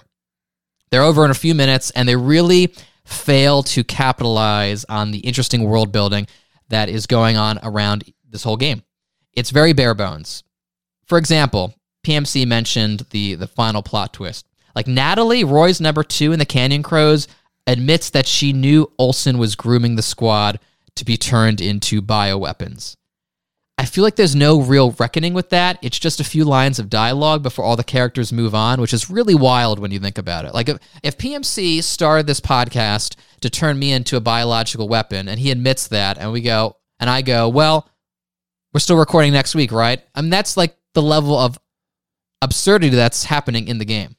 Yeah, I think the game sort of relies upon the forward movement as like the urgency that carries you forward, which is to say, when Natalie is saying that it's in the context of we have to fight Olsen, we have to fight Driscoll. And you can argue that Roy personally has a very Driscoll-centric vendetta, understandably. True. So that he's willing to overlook it. But yeah, you do kind of wish someone else would speak up about it. Roy has the energy of a low-tier Code Geass episode, but sometimes she's just screaming. He's very angsty at times. The characterization is minimal across the board, but it is very, I hate to use this term, but it feels very of its time. If I was a ship poster online, I would say it feels very quote-unquote anime, which is a very problematic term because, yeah, of course it's like an anime, you doofus. But nonetheless, you kind of get what I'm throwing down there. The UCS campaign, though, which Forever Entertainment included in the first remake, keep in mind it originally came out in 2003, which means it wasn't in the Wonder Swan port. The second campaign stars Kevin Greenfield, who starts the game as a member of the Black Hounds until he's kicked out for disobeying orders, and then Driscoll then recruits him for the Nirvana Institute, which is how he ends up on Huffman. Amano did a bunch of new art for the PlayStation game. Amano Kevin looks like such a fucking badass compared to Kevin Greenfield in the game. He is such a dork. But in the Amano drawing, he looks sultry. Kind of reminds me of, like, he's seen some shit. He's kind of like Cassian Andor. He has that weathered feel about him. So PMC, the $1 million question here, from a story perspective, keep in mind, from a story perspective, yes. Do you have a preference for either the OCU or UCS campaign? I think ultimately, and this could change. Am I going to flip the table here? With time, this could change. I think I'm going to flip the table here. But the vibes in the OCU campaign are just much better. Well, elaborate. So the fact that there is no resolution, I mean, there is sort of a resolution in that you find the biochip, but you do not actually ever reunite with Karen. True. That's sort of a thread that pulls you along, and instead this finale ends up in this dark place of a factory that shouldn't exist fighting a terrible weapon. The ending sequence with like the sort of the silhouettes and everyone departing feels very somber. The cutscenes that there are in this game, are often Royd reminiscing about being with Karen in a quiet place in nature or on a patrol on the bridge. I could use maybe... Those scenes are good. They're good. I could there use just needs to be more of them. 3 more hours of them. There's two flashbacks, and they're very, very short. Yeah. So they're very short, but I think they are good, and they're good in a way that the UCS campaign isn't. The UCS campaign is like an actual story with actual dialogue between missions. Yeah, that's why I like it more. The problem is that all the UCS characters suck. They do, so they're less distinct. Matt is a fat joke. True. Johnny is Black Soldier Man. Maria is interesting, but she's got like MCU disease, which is just that she's a reference to another thing, which is a Front Mission 4 character. True.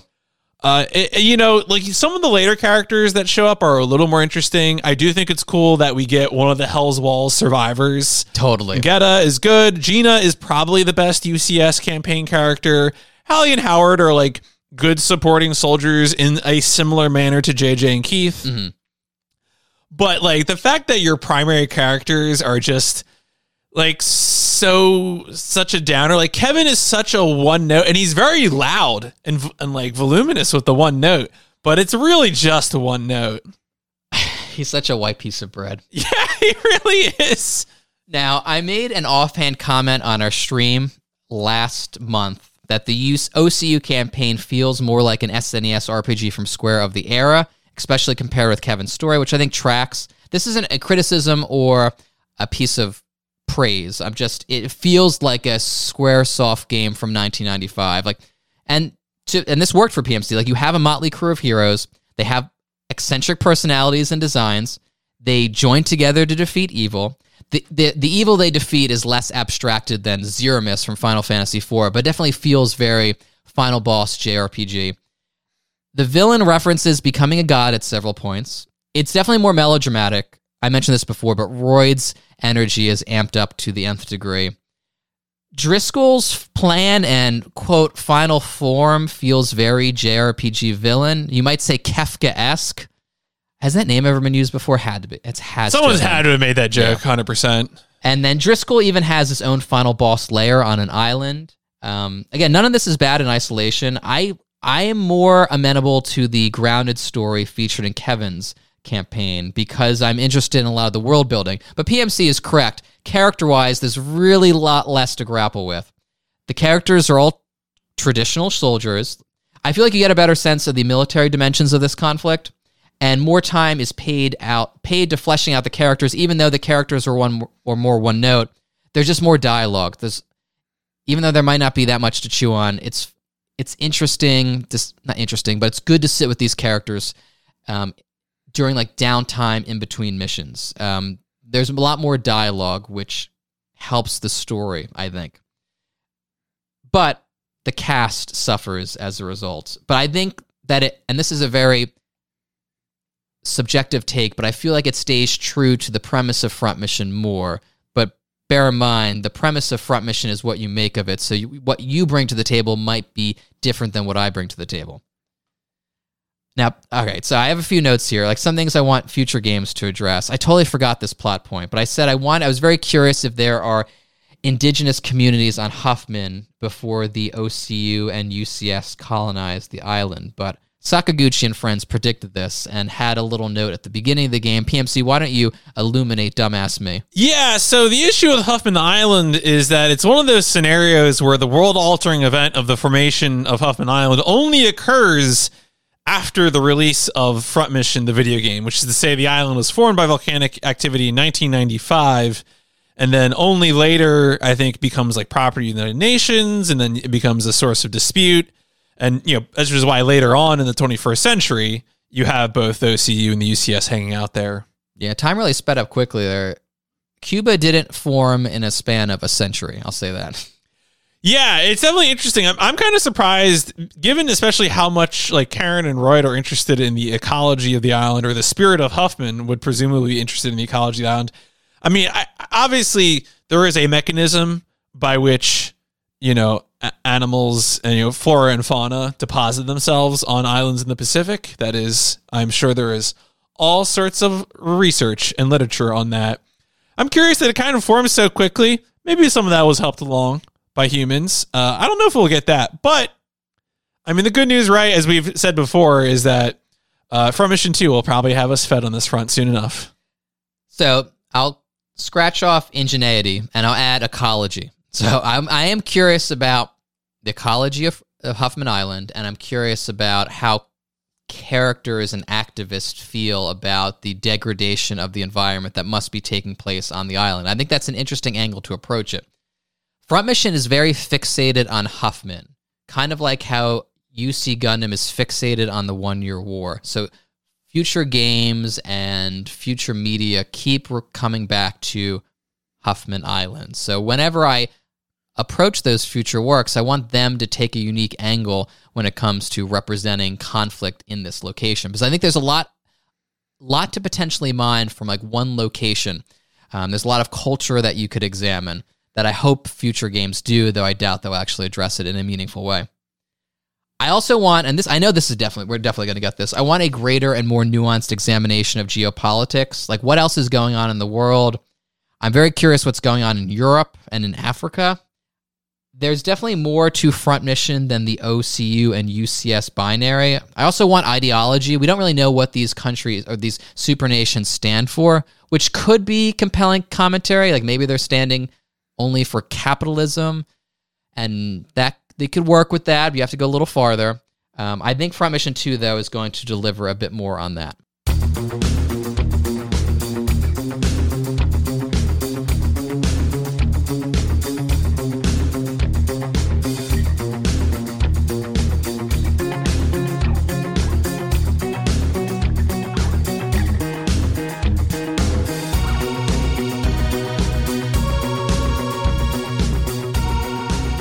So without further ado, let's finally talk about how Front Mission plays. As I'm sure all our listeners know, Front Mission is a strategy RPG series. It's had over the 2 decades of its existence, more than 2 decades, several deviations. 2D side-scrollers, 3D action games, online multiplayer games, even a foray into stealth action. But at its core, Front Mission is all about the tactics. Keep in mind, though, Front Mission originally came out in 1995. And Forever Entertainment, as they do with most of their remakes, takes pains to recreate that original game as authentically as possible, which also applies to Front Mission First Remake, which means it plays like a Super Famicom-era strategy RPG. Like, sure, Forever included most of the additions and touch-ups that were present in the PlayStation and DS versions, but when it comes to versatility, in the battlefield, your options are still very limited, especially in comparison to something like Fire Emblem Engage or Tactics Ogre Reborn. Front Mission seems very quaint by comparison, because by comparison, it is very quaint. PMC, do you think that's a fair assessment?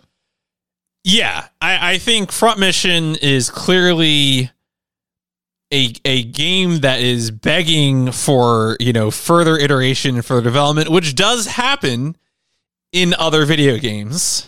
It definitely needs more variability in maps. I would really like if weather played a factor, or if terrain were actually an important thing to consider. Yeah, I mean, the trade-offs feel limited or absent. The builds are not really balanced. There's a pretty clear linear succession. The end game seems unfocused. Like you almost wonder if you could even arrive at a different end game when it comes to how you play it. Yeah, exactly. I do think the game holds up better in comparison when you're talking about customization, because this is a mech game after all, which means legally you have to have a garage and you have to be able to mix and match your parts. So when you get into the garage for the first time, you'll realize that each of your characters has 4 different stats that you can min-max. Really, it's max or choose not to max. You got melee, you got short, long, and dodge. And I feel like pilots come in 2 variations. At the beginning of the game, you'll have characters who are a blank slate. They do not have any standout characteristics, so you can choose to maximize or prioritize melee, short, long, and dodge however you'd like. Later in the game, there are some characters you get who have standout characteristics, and you could go against the grain and pump up another element, or you could just keep going with like melee, for example. So that's how stat distribution falls, one of those choices. Like, here comes my first complaint. The 4 different Wanzer types, I'll put quotes around types, really aren't equal on the battlefield. PMC, you pointed this out to me when I first started Front Mission, and I think you're completely correct. I hope this isn't a controversial take. Maybe Front Mission fans will disagree, but short-range Wanzers are far and away the best option, especially when you start getting specials. A machine gun plus speed will devastate any opponent on the battlefield. Not to say that other types don't have their uses. I think the melee option to stun is very handy, and also the ability to pick off Wanzers from a distance is cool and occasionally handy, but there's less incentive to diversify your party. I will say dodge is pretty worthless. Don't put your money in dodge. Well, here's the thing, though. This is a game where you get experience by doing, right? True. This is a game where you get short XP when you attack short. You get long when you use missiles. You get melee when you use melee. And so dodge is something that you have to get by getting attacked a lot, which is, something if you're just mowing everything down with short, you're going to be attacked less often. Short is very dominant. Melee can go the distance, but it often needs a little help to do so. Here's the thing with dodge is that dodge, I'll talk a little bit more about dodge in the last section of the podcast, but it is true that dodge doesn't have skills. There could be a universe in which you have a tank type class. That I think whoever wanted dodge to be a stat probably had that in their brain. Yeah. Of course, in the 90s, I don't think there are tanking is quite the thing. You have the idea of the warrior who's a melee character who is more durable. But I don't think you have tanks in the way that you have tanks now in the era of 20 years of MMOs. When you say tank, people know what you're talking about. Yeah. So I think it's definitely it could have been more developed, and also a lot of those other trade-offs things as well. There are going to be gameplay mechanics in later front missions that will make the other options, which aren't quite expressed the same way, more viable. As an example, excess energy. Mm-hmm. So you equip less, you have more excess energy. That can mean more melee damage. Okay. And so the melee build becomes more viable as a result. So it's just those kinds of imbalances. Because, one of the other issues is that as much as you can customize, oftentimes there are parts that are just better. And so if the only difference is money and you can just get money from the arena, then the answer is you just get the parts that you want, and it's always the best parts that you can get. The only thing I would say is if I were to make a save, boot up the fight to see what kind of arena I'm going to be in, what kind of level it's going to be, mm-hmm. and then load up my save and tailor my units according to what I saw when I booted up the mission. I could change leg parts. You can get a benefit from using hover legs in the desert or water, and normal type legs on hills, and tires and treads on roads. You can get a movement advantage by doing that, but it is typically so little, and the advantage to being able to scale vertically is usually still so great in any mission. I think the only exception I can think of is the desert ambush in the middle of the OCU campaign, where there are no hills and it's all flat desert terrain, which is very much set up as a mission in which you get ambushed by hover units. But even there, they come to you and you kill them, and that's pretty much the end of it. Yeah, terrain doesn't really matter at all, which is unfortunate, because Yeah. I really like that wrinkle in strategy RPGs. It makes for more compelling fights, I think.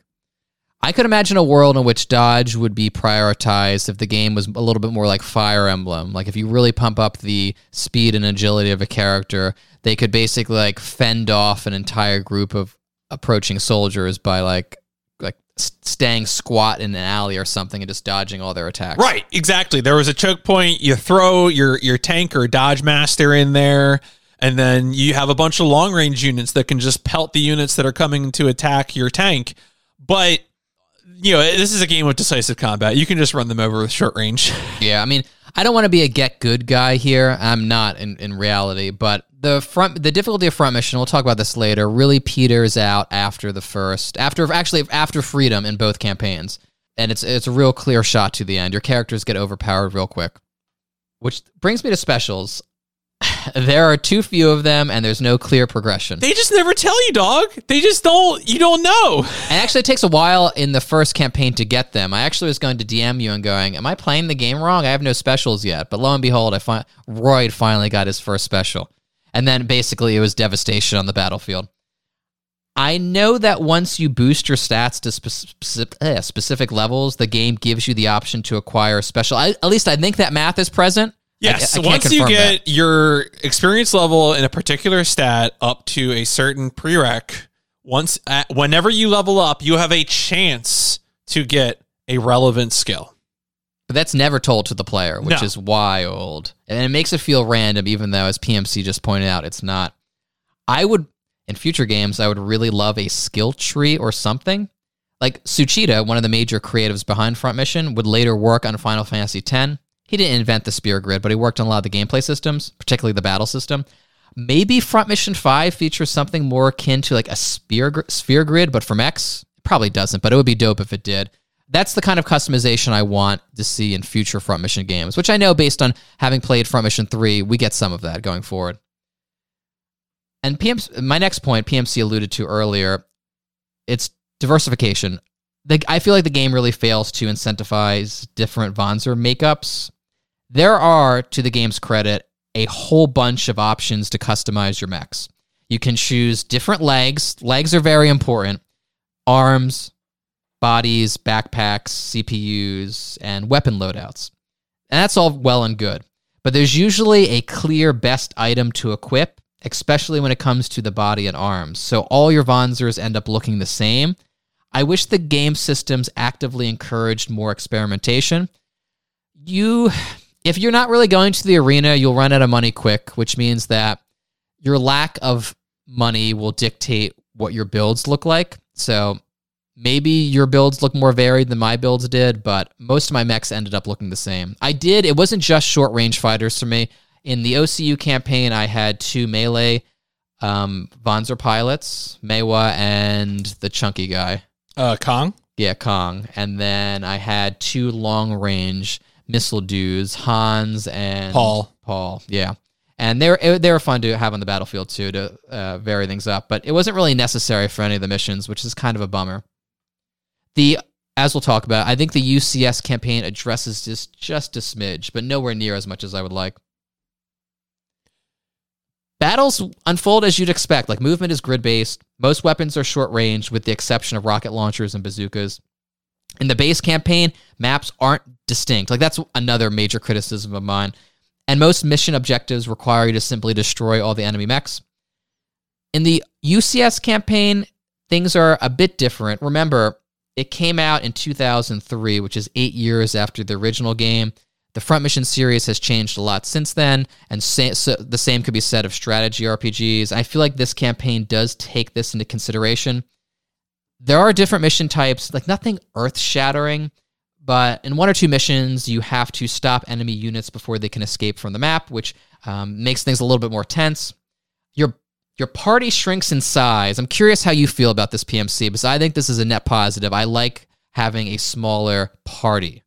Do you agree? Absolutely. Yeah, I think that's also classic Front Mission. I think in future games, your party is a lot smaller. It adds tension on the battlefield. It's easier to manage. I think it actually encourages more strategy in the strategy RPG. I also feel like Kevin's story, gameplay-wise, prioritizes close quarters combat more. My favorite map in the game, it takes place... I'm going to save this because not too many of the maps stand out, but I want to talk about standout missions in just a minute. I also feel like the UCS campaign is harder, but though not tremendously harder. People on Reddit were making a lot of noise in anticipation of this game coming out and right after this game came out, saying that the UCS campaign was noticeably more difficult, maybe at the beginning, but then it peters off and it's just smooth sailing until the end.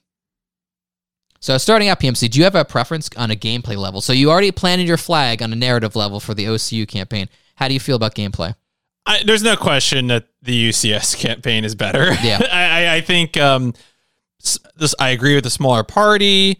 I think the mission types are more varied. You know, you have scenarios where you're being encouraged to do an objective with an X number of turns so that you can, and it has consequences for future missions. It feels like a campaign that actually sort of connects to each other. Like a lot of the UCS campaign is organized into like narrative units where you'll do like a cluster of missions in support of a campaign, and then there'll be a longer narrative break. And I think that really works well for the UCS campaign. I mean, to the credit of its page-turning narrative a little bit, but more so for the gameplay part because it creates a rhythm to the game in which you're doing a bunch of missions and then doing some narrative stuff. And I think with RPGs, that's always sort of the most important thing because it's a long game. I mean, it is a relatively longer game. And so you always want to have a rhythm that you can sort of sit into and be like, yes, now this is the part where I do this stuff. So, I mean, it's not Vandal Hearts in terms of scenario design. Nothing is, but it's definitely better than the OCU campaign. It kind of reminds me of the binary, the Fire Emblem Fates binary between Birthright and Conquest. You played Birthright, correct? I never played Conquest, but I played Birthright, yeah. Didn't a Fire Emblem fan do some backseat driving when you were streaming that game 8 years ago, 7 years ago? They were nice. I think they were pretty nice. They saw I was playing on casual, so they didn't really bother me too much. Yeah. Fire Emblem fans can be terrible about stuff like that. Sure, yeah. But Birthright is the more traditional Fire Emblem campaign, very straightforward. Conquest, though... I thought Conquest was the more traditional one, because you can't grind or do side stuff in Conquest. Yeah, but the maps, though, are more varied. There are a lot of variabilities in the maps. There's one map where wind plays a factor and can blow your characters off the screen. I feel like Birthright lacks that, so I feel like that dichotomy is kind of present in the front mission campaigns, because there's more variability in the maps in the UCS campaign. And also Conquest, arguably in a more traditional sense, is more difficult too. Any standout missions for you?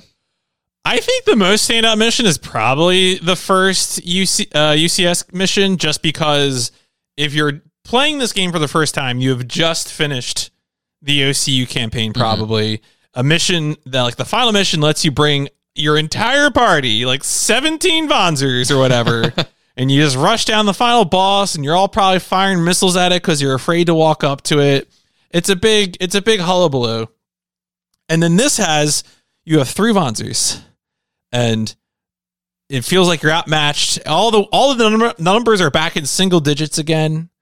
It really feels tense in a way that, and you're doing an actual covert thing, and there's scripted events. Matt disables the power, and the green filter comes on for the night vision. I think it's just really, it really introduces you to a different way of playing the game that I kind of wish stuck around longer. Yeah. The first 2 UCS missions feel like they're from a different game. So I really kind of miss them. But I think that first mission is really, really good. Yeah, I bet there are people champing at the bit for us to talk about a bunch of our favorite missions, but most of them bleed together. My favorite mission was in the UCS campaign. I think it's the hardest mission of the game, even though I did have trouble with those first 2 missions, as you can see if you watched us stream it. When you're taking Freedom City and you're with Hell's Wall, you're fighting a bunch of Vonzers. They all have missiles attached to them, they're eroding your team. And it was very intense street fighting. I was glued to my seat because I didn't want to redo this mission. And at the very end, I had 2 Vonzers left. I had to really prioritize. I had to really think about decisions am I going to attack this Vonzer's head, his arm? How am I going to maximize what little resources I have? Because most of my Vonzers have been picked off at that time. I had to consider how the Vonzer would retaliate to my 1 or 2 remaining characters so they don't knock them off and I would lose the game. It was very, very tense, and I wish more missions were like that. Yeah, I definitely agree that the Hell's Wall fight is probably the highlight of the OCU campaign. You have a bunch of characters with unique art, unique loadouts. There's 2 of them that are melee focused, 2 of them are range focused, 2 of them are short range focus, and they're just a colorful cast of characters, and you're trying to, and they're just better than you. They just have better equipment, so you kind of have to plan around that. It's that was the fight where I actually used chaff grenades. I used I used up all my missile ammo before closing in at short range. I was really leaning into what options they provide in order to get through the fight. Yeah, I'm hoping future games take that into consideration. Now, I guess my last comment on my notes here is just about difficulty takes, but we really already addressed that, unless you had anything else new to say about it. Not really. I think the one, this will bring us to the next session, but really in terms of, here's the problem. Because of the limitations to the game's design, I'm not necessarily interested in things being more difficult. Yeah. Because I don't feel like I have interesting tools that would be pushed to respond to the difficulty. If enemies had more HP, I would just be doing more and more and more of what I was describing with Hell's Wall, which was, avoiding closing distance, using things to prevent from, being attacked or shot, things like chaff grenades. Maybe I would actually use acid, which I have not used once. Yeah. I would use some of those things. I don't know how much they would make the game more interesting. It kind of depends. Generally, the enemy AI in this game is pretty lax. You can usually aggro them off one or two at a time, which makes it like pretty easy to chew them up. They only get annoying when they fixate on like one damage unit, and if you need that unit alive, they will dogpile. Right. So they'll do the Fire Emblem thing, which is they immediately see what is the unit that they could actually hurt, Kick you when you're down, and just like go straight for that. To completely ignoring anything else, including their own well-being. Yeah. Which doesn't really factor into a lot of the missions, though, because everyone's expendable. There's no permadeath. Right. There are there's no permadeath, but you can't lose Royd, and there are other missions where there's certain characters you can't lose. Mm-hmm. But those are few and far between. But I agree with you. My complaints rest more with the maps. I think that if you were to pump up the difficulty in conjunction with some really interesting map design, that would be ideal. Right. And I think that interesting design, like the closest you're going to get to that are missions where you would need to, achieve some sort of spatial objective. There's a few hidden missions for the OCU forces. I don't know if you did all the secret missions. No. But there were missions, I forget, actually one of them might be a UCS map, but there's one mission where you have to defend a power plant. Okay. I did not play this. And you have enemies coming from 3 directions, and so the enemies cannot get next to the power plant. Okay. Otherwise you fail. And I did fail once. So you have to spread out your units, deal with them that way. There's also another mission where you have to defend a dam. Mm-hmm. Same thing there, where you just have to get up on top of the dam and then push the enemy units that are attacking the dam off of it. Okay. So those are examples, I think, of more interesting missions. But of course, those are secret missions I think were added for the PlayStation Remake, and then of course that reappear in the DS version and the Switch version.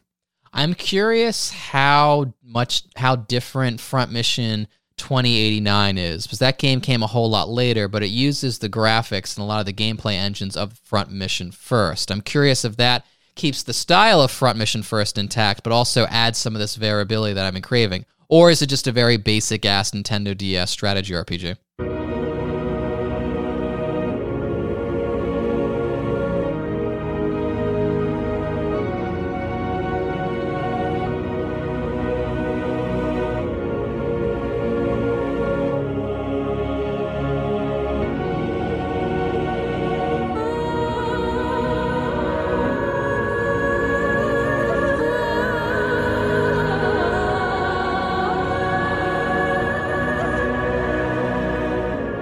Now, we're nearing the end of our record, but we still have a few things I want to talk about. The first of which is quality of life improvements. Now, PMC, having played both campaigns originally on the DS, I think you're better equipped to tackle our next segment. What has been improved with this remake? So this is really, take note of this section, because when I've been talking to people online and trying to make a pitch for why play this version of the game, a lot of it has to do with quality of life stuff. I need to really emphasize how under-featured the Super Famicom and pretty much every previous version of the game is. There are no battle animation skips in any previous version of the game. You have battle speed, which you can turn up, for example, in the DS version to sort of make the animation play a little faster. But if your goal is to really just, chomp through it quickly for whatever reason, that is just not present in any previous version of the game. Also added are movement animation skips. So you instead of having to see, the climbing motions or, the sort of zipping slide, I didn't mind. I played casually with everything on default. Yeah, same, which I usually don't do if I'm playing Fire Emblem. I'll nix the battle animations, but for Front Mission, I kept them. So, yeah, I enjoyed them fine. I always enjoy that kind of feeling of seeing to me, that battle animation in a strategy RPG is always kind of the dice roll. You watch the dice roll, and you see, does the missile hit? Does this happen? The missile hitting is very satisfying. Yeah. Actually, it's one thing we talked about, and let's add this little gameplay segment in here. A lot of people who've never played Front Mission before have been complaining about how damage is distributed in battles. You want to address that, PMC? Yeah, so so if you're unfamiliar with it, the Vanzers have 4 body parts typically. They have a body, left arm, right arm, leg. The body is the thing that is if it goes, the whole thing goes. Left arm, right arm correspond to weapons. Legs affect mobility. And at first, your damage is assigned randomly. It just kind of goes wherever. If you're shooting a machine gun, you might hit several different parts. If you're using a single impact weapon like a rifle or a fist, that's going to do more damage, but only to one part, and it might not be the part you want.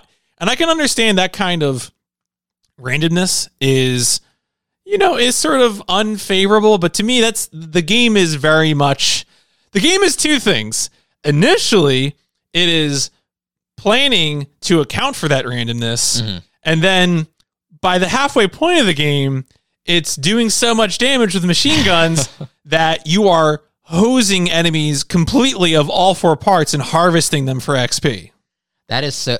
I like the randomness. I think it complements. It is front mission, but I think it also complements the nature of battles, the randomness that would factor into any military conflict. It's so satisfying when you unexpectedly knock out an arm, a leg, multiple appendages is super satisfying, or knocking everything out all at once. It's less satisfying when you're overpowered, but still, you do get a bit of thrill from it. Yeah, and what also makes it work is that you might unexpectedly take out a unit early by destroying its body. You might disable one of its guns, and that changes the calculus of what you're doing. You know what's so satisfying? Knocking out an arm and preventing the enemy from counterattacking. That's so great. It's so good. That to me is the sort of joy of seeing how things pan out. Yeah. It's also really cool when you have a sliver of HP left in your arm, but you decided, fuck it, I'm going to risk it. Everyone, counterattack be damned, and they end up attacking another part of your Vanzer. That's the good stuff, baby. I wish the game were, I don't want to say a little more difficult, but I'm going to say it anyway, a little more difficult to make those Hail Mary passes a little bit more thrilling. Yeah, it's very weird because what ends up being the issue is that because you get bonus XP from taking out parts, and you can take out more parts more quickly with short, you also hit the experience cap very quickly, which is not something that we've talked about, but that's kind of the weird thrill of the end of the game, is that by the end of the game, your powerful units have all capped out by 2/3 of the way through the game, and they're just sort of coasting along, and you're wondering, are the enemies going to get powerful enough by the end of the game that I won't be able to complete the end of the game? And the answer is really no, for the most part. But it's definitely weird. It is unusual. This is where the vision of the OCU campaign exceeds the mechanics, because then you have this huge ass party, and you're just you're like a kindergarten teacher, shepherding your kids, the kids you really don't need on the map from one location to another. It's just a hassle. I mean, you can reduce the number of Vanzers, but theoretically these maps were made for 11 Vanzers in mind. Right. You can bring fewer. More on that in a second, but. Generally speaking, you're probably not going to do that. Certainly, Child Me would not do that. Child Me loved having 1 million units. Yeah, and even 34-year-old me still kept all of them on, even though it was really just Roy and Natalie coasting through. Did you ever play in Classic mode? No, I was going to bring that up now. Okay. You didn't play Classic, did you? I played Modern mode for both, yeah. Yeah, so explain the difference. It's really you could manipulate the camera, right? Yeah, it's really extra features in Modern mode, which is to say that you can move the camera around a little bit. You also have the tactical view, which is really nice because it gives you a big sky view of everything. Yeah, that's so great. It really is good. It complements the toyetic feel too, because imagine if you were Lovejoy from The Simpsons with your train, model trains kits all on your desk, and you're just examining the nooks and crannies of your diorama. It has a similar feel to that. And you also have original and reorchestrated OSTs if you're so inclined. I did the reorchestrated stuff. I did the orchestrated stuff. I mean, again, I've played the game already on DS years ago, so I was I was max new stuff. Let's go. It's not that different. It's not you got the Prague Orchestra or something playing its heart out. It's fine. It has a little bit more oomph. Shimamura obviously had no new contributions to this, nor did she have a hand in remaking any of this music, I guess remastering it. It's fine. It's serviceable, like the Amano portraits, for example. Yeah, definitely. And also, I've been harping on difficulty a bit. There are many difficulty options, which I don't think were present in the DS version. Yeah, I think there were some higher difficulty options present for New Game Plus. You have not 5 here, sure. Right? Yeah, there's a bunch of higher options that go way up, and there's also a rookie difficulty option that was definitely not present in previous versions of the game that just halves damage dealt to the player character. So if you really don't want to stress out at all, that really does it kind of trivializes things. 'Cause it might make it like a chore just dragging your feet through, like dragging your Vonzers through these maps. Yeah.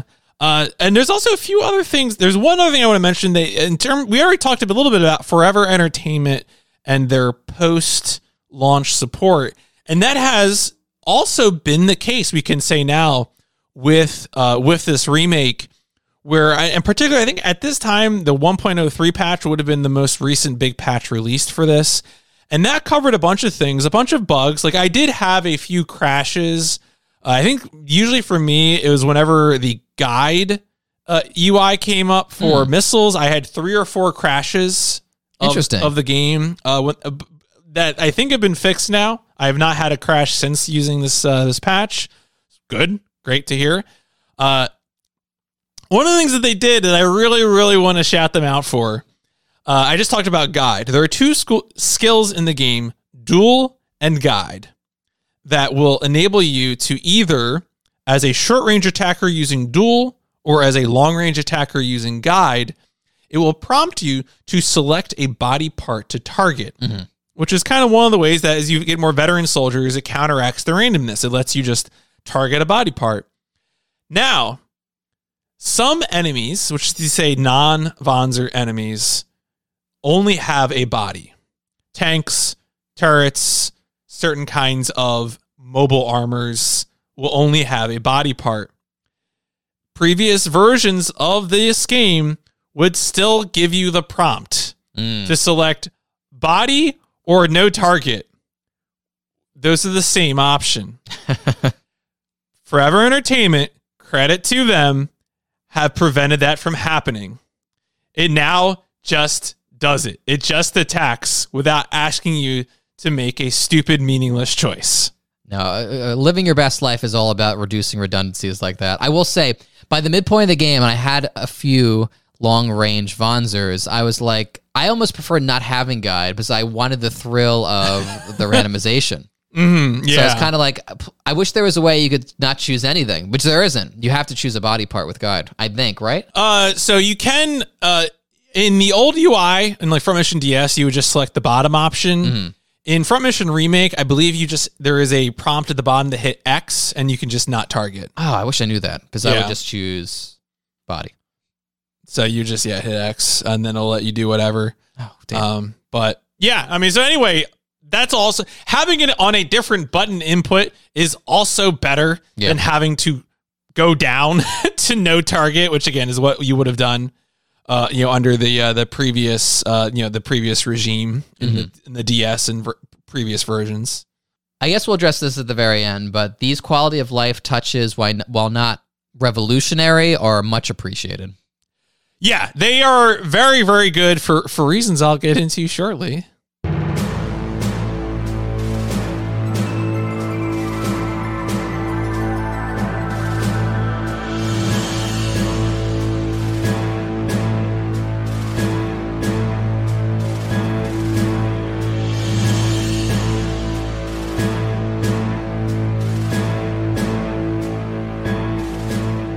Our last section is, before our closing thoughts, that is speedrunning, which PMC has had I have the honor of being physically in front of a Front Mission First Remake speedrunner, the only Front Mission First Remake speedrunner.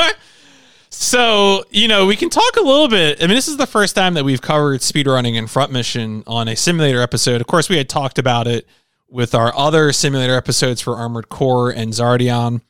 And what I'm going to say is probably not going to be very surprising. Series-wide, there isn't really that much speedrunning of Front Mission. In 2022, a runner named Maelstrom 1001 did a speedrun of the DS version. Maelstrom seems to be a series enthusiast. They've done speedruns of like 1, 3, and 4. And they've also done playthroughs of 2 with the fan translation. So they really care about Front Mission, and they ended up being, I think, the first person to do this sort of speed playthrough. And I think it was like it wasn't like a highly optimized run, but they're experienced RPG speedrunner, and they had done a few playthroughs, and I think their run came out to around 6 hours is where they ended up. And and of course, again, that was on I think they were emulating the DS version of the game. So it was about 6 hours and 44 minutes. And I came along and I did a test playthrough with the Switch version. And again, I switched everything to the speed run maximum. So battle animation skips on, movement animation skips on, rookie difficulty, and I said, I'm going to go for it.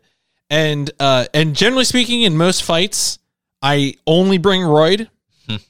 You don't really need anyone else. You end up having to use Pee-wee. Pee-wee is actually useful because Pee-wee starts out tanky, so he gets to kill enough things. Maxing out, I did max out short XP with Pee-wee. Interesting. In the speedrun. I maxed out dodge XP on Royd in the speedrun. Okay. Impressive. And so I was able to finish the game using the DS version in just over 4 hours. Okay. Like 4 hours, 3 minutes. And so it's definitely, it's weird. It's weird again because you're able to use the truck in only Royd. I upgraded parts every few battles. Generally speaking, the way I played the game was that I had always had 2 machine guns, usually preferring number of shots over power of shot. Mm-hmm. That makes sense. So again, that's just because you're by having max short XP, you have so emphasized everything that you want more hits. And then once you max out your short XP, you're no longer worried about trying to get more short range skills. Typically, you'll have duel at that point, and so you always just shoot the body. Yeah, you just do it. In terms of order of skills that you want to learn, you do want to learn speed first because speed is the thing that will most dramatically increase your damage. That also gives you the most opportunities to upgrade speed, upgrade switch, the skill switch, and then get duel. So that's typically the order you want to go is speed, switch, duel. No long range weapons. You just put shields on the shoulder. The only enemy who really presents a problem when you are super maxed out on short and dodge is the final boss. It is the 2 forms of Driscoll. The way you deal with that is really that you just guard when Driscoll attacks you in either form. And the added damage reduction from being maxed out on dodge XP as well as having the shoulder shields means that he really doesn't end up doing that much damage to you at all. He does some damage to you, which is why you don't just counterattack. Okay. But he does so little that the calculus when you're attacking him, taking the counterattack and then defending his turns is that it works out in your favor. You do bring some healing, but that's pretty much the end of it. But yeah, that's pretty much all I did, and it was enough. I have done a test playthrough of the UCS campaign. That's even more simplified because there's no Pee-wee. Yeah. You just use Kevin the whole time. I would love to see the UCS version of Pee-wee. Yeah. I guess maybe not. Yeah. I mean, I will say, we didn't talk about this when we were comparing gameplay. The repair backpack just kind of makes things nicer. Pee-wee you don't really want Pee-wee on the battlefield. It's it's a hassle every turn. So having the option to either attack or repair with Haley is just better. Yeah. No doubt about it. Again, that's another thing to say UCS is better. So yeah, I mean, that's where front mission 1 speedrunning is that there is a runner who did a DS emulator run. I have done a Switch OCU, remake run. I might do a UCS run at some point just to put something up on the board. No one's done UCS for DS or anything like that. So hasn't been done there. New frontier. I imagine that would be shorter just because there are fewer missions and because there are fewer units to fight is my expectation for what the play time on that would be. The biggest trick with the UCS campaign is just the sequences. The sequences are much weirder in terms of how you activate the next cluster of missions. You have to talk to people here and then back out or go back, talk to the commanding officer. There's some parts where your commanding officer will tell you take a break. Then you have to do something to advance time. So, but obviously that's simple routing. Once you know, and then the routing is done. So that's pretty much going to be my future plans right now. I mean, I can say pretty safely that these remake versions would probably be the only ones I want to speedrun. I'm not usually an RPG speedrunner. Imagine if you were streaming Front Mission at a GDQ event for 4+ hours. That would never, I mean, I guarantee you that will never happen. What might happen, though, is I might shop it to RPG Limit Break, which is another in-person speedrun marathon that is all RPGs. Cool. It takes place in Salt Lake City every year, benefits the National Association for Mental Health, I think. Something like that. I probably didn't get that exactly right, but supporting a worthy cause. And so I might shop it out there. We'll see.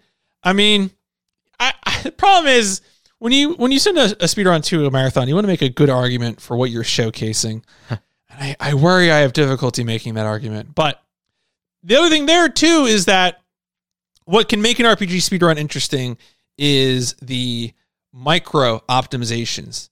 The macro route may just remain that simple for this game, but what you're going to be looking at then is how on a turn-by-turn basis you can maximize the application of damage, how you can bait enemies to come to you quicker. Those are all things that you would be doing to make the speedrun go by faster, from in an RPG perspective for a strategy RPG. You know what? If a Front Mission game were ever to make an appearance at a GDQ event, I imagine it would be, of all things, Left Alive, just considering the interesting talent behind it and how janky that game can get, or Gun Hazard. Gun Hazard is interesting because there is no speedrun.com page for that. It's probably a longer playthrough because I know that game has some meat to it. Do you know what Front Mission game has the most runs and runners? Is it Evolved? Yes, it is Evolved. That is correct. It is like a 50-minute some run.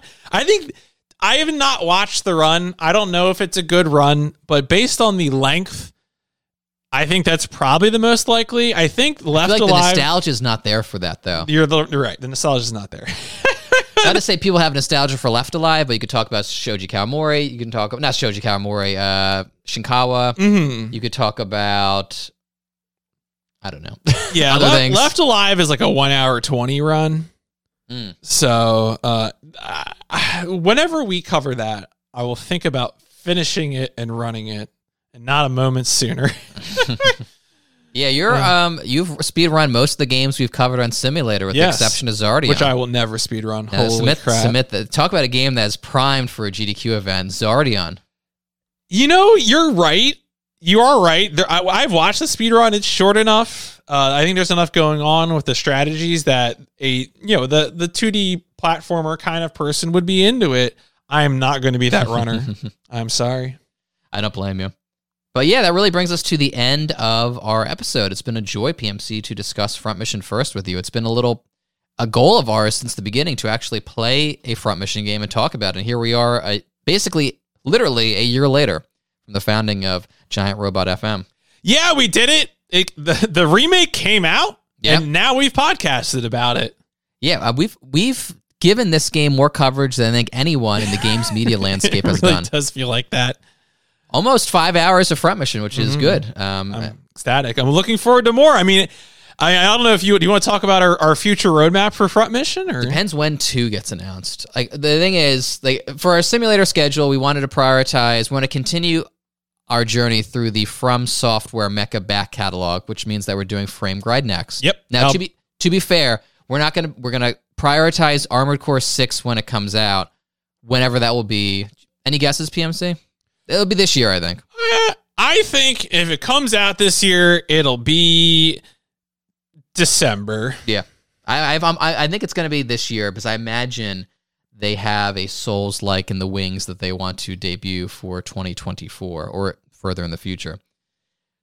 But yeah, so we're prioritizing Frame Grind next. After that, probably Gunbuster, just because we'll be deep in the Gunbuster coverage, and we got to talk about the Gunbuster porn trivia game, among other games.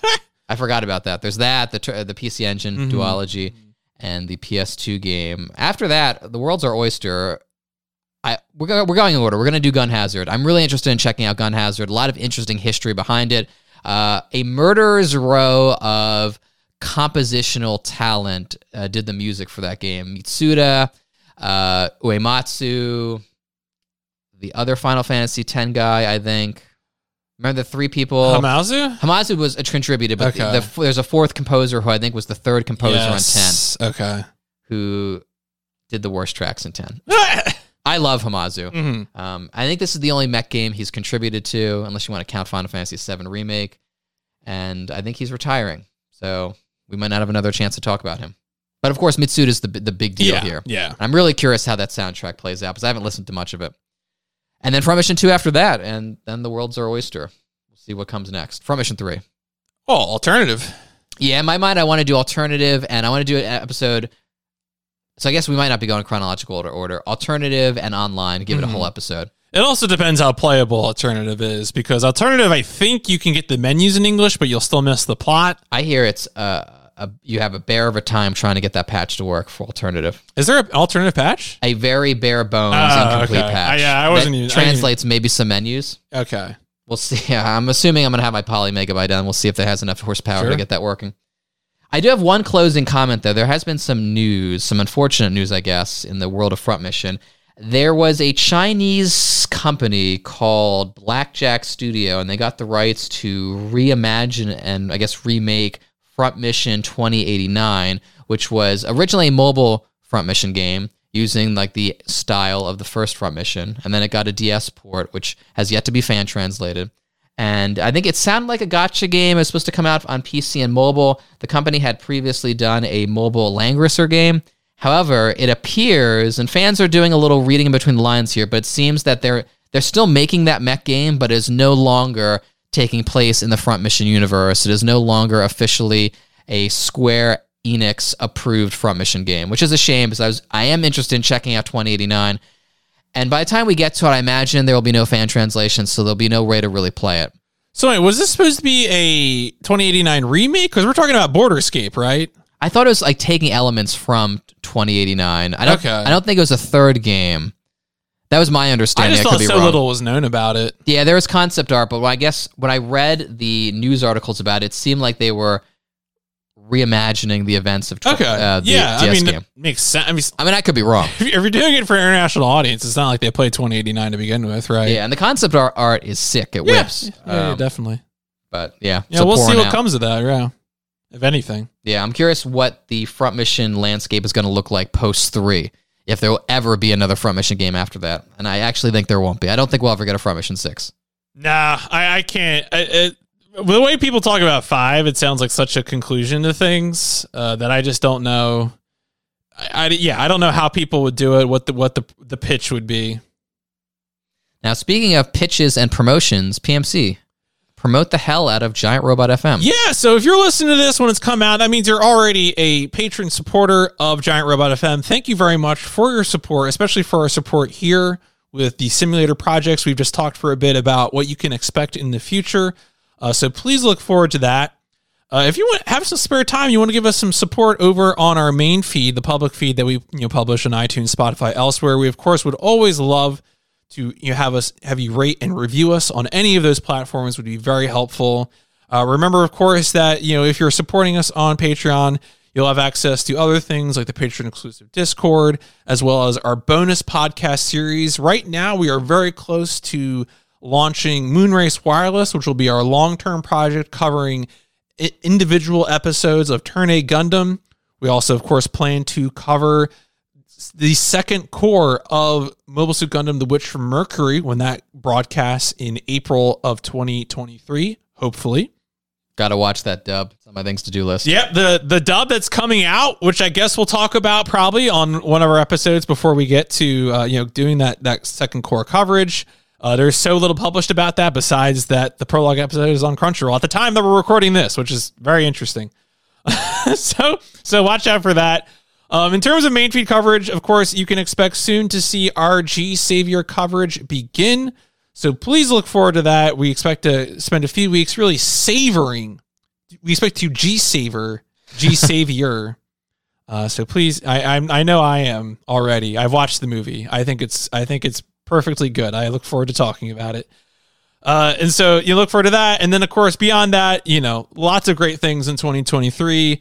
Gunbuster and, Big O and other things. So, we'll always be pushing out updates on that. So please look forward to that. I want to give credit to Dwarf S for the graphics that we use, and credit to Fretzel, #BannFretzel, for the music that we use.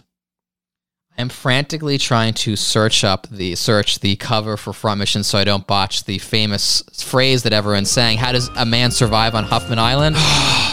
Steven, how does a podcast survive on the island that Huffman has become?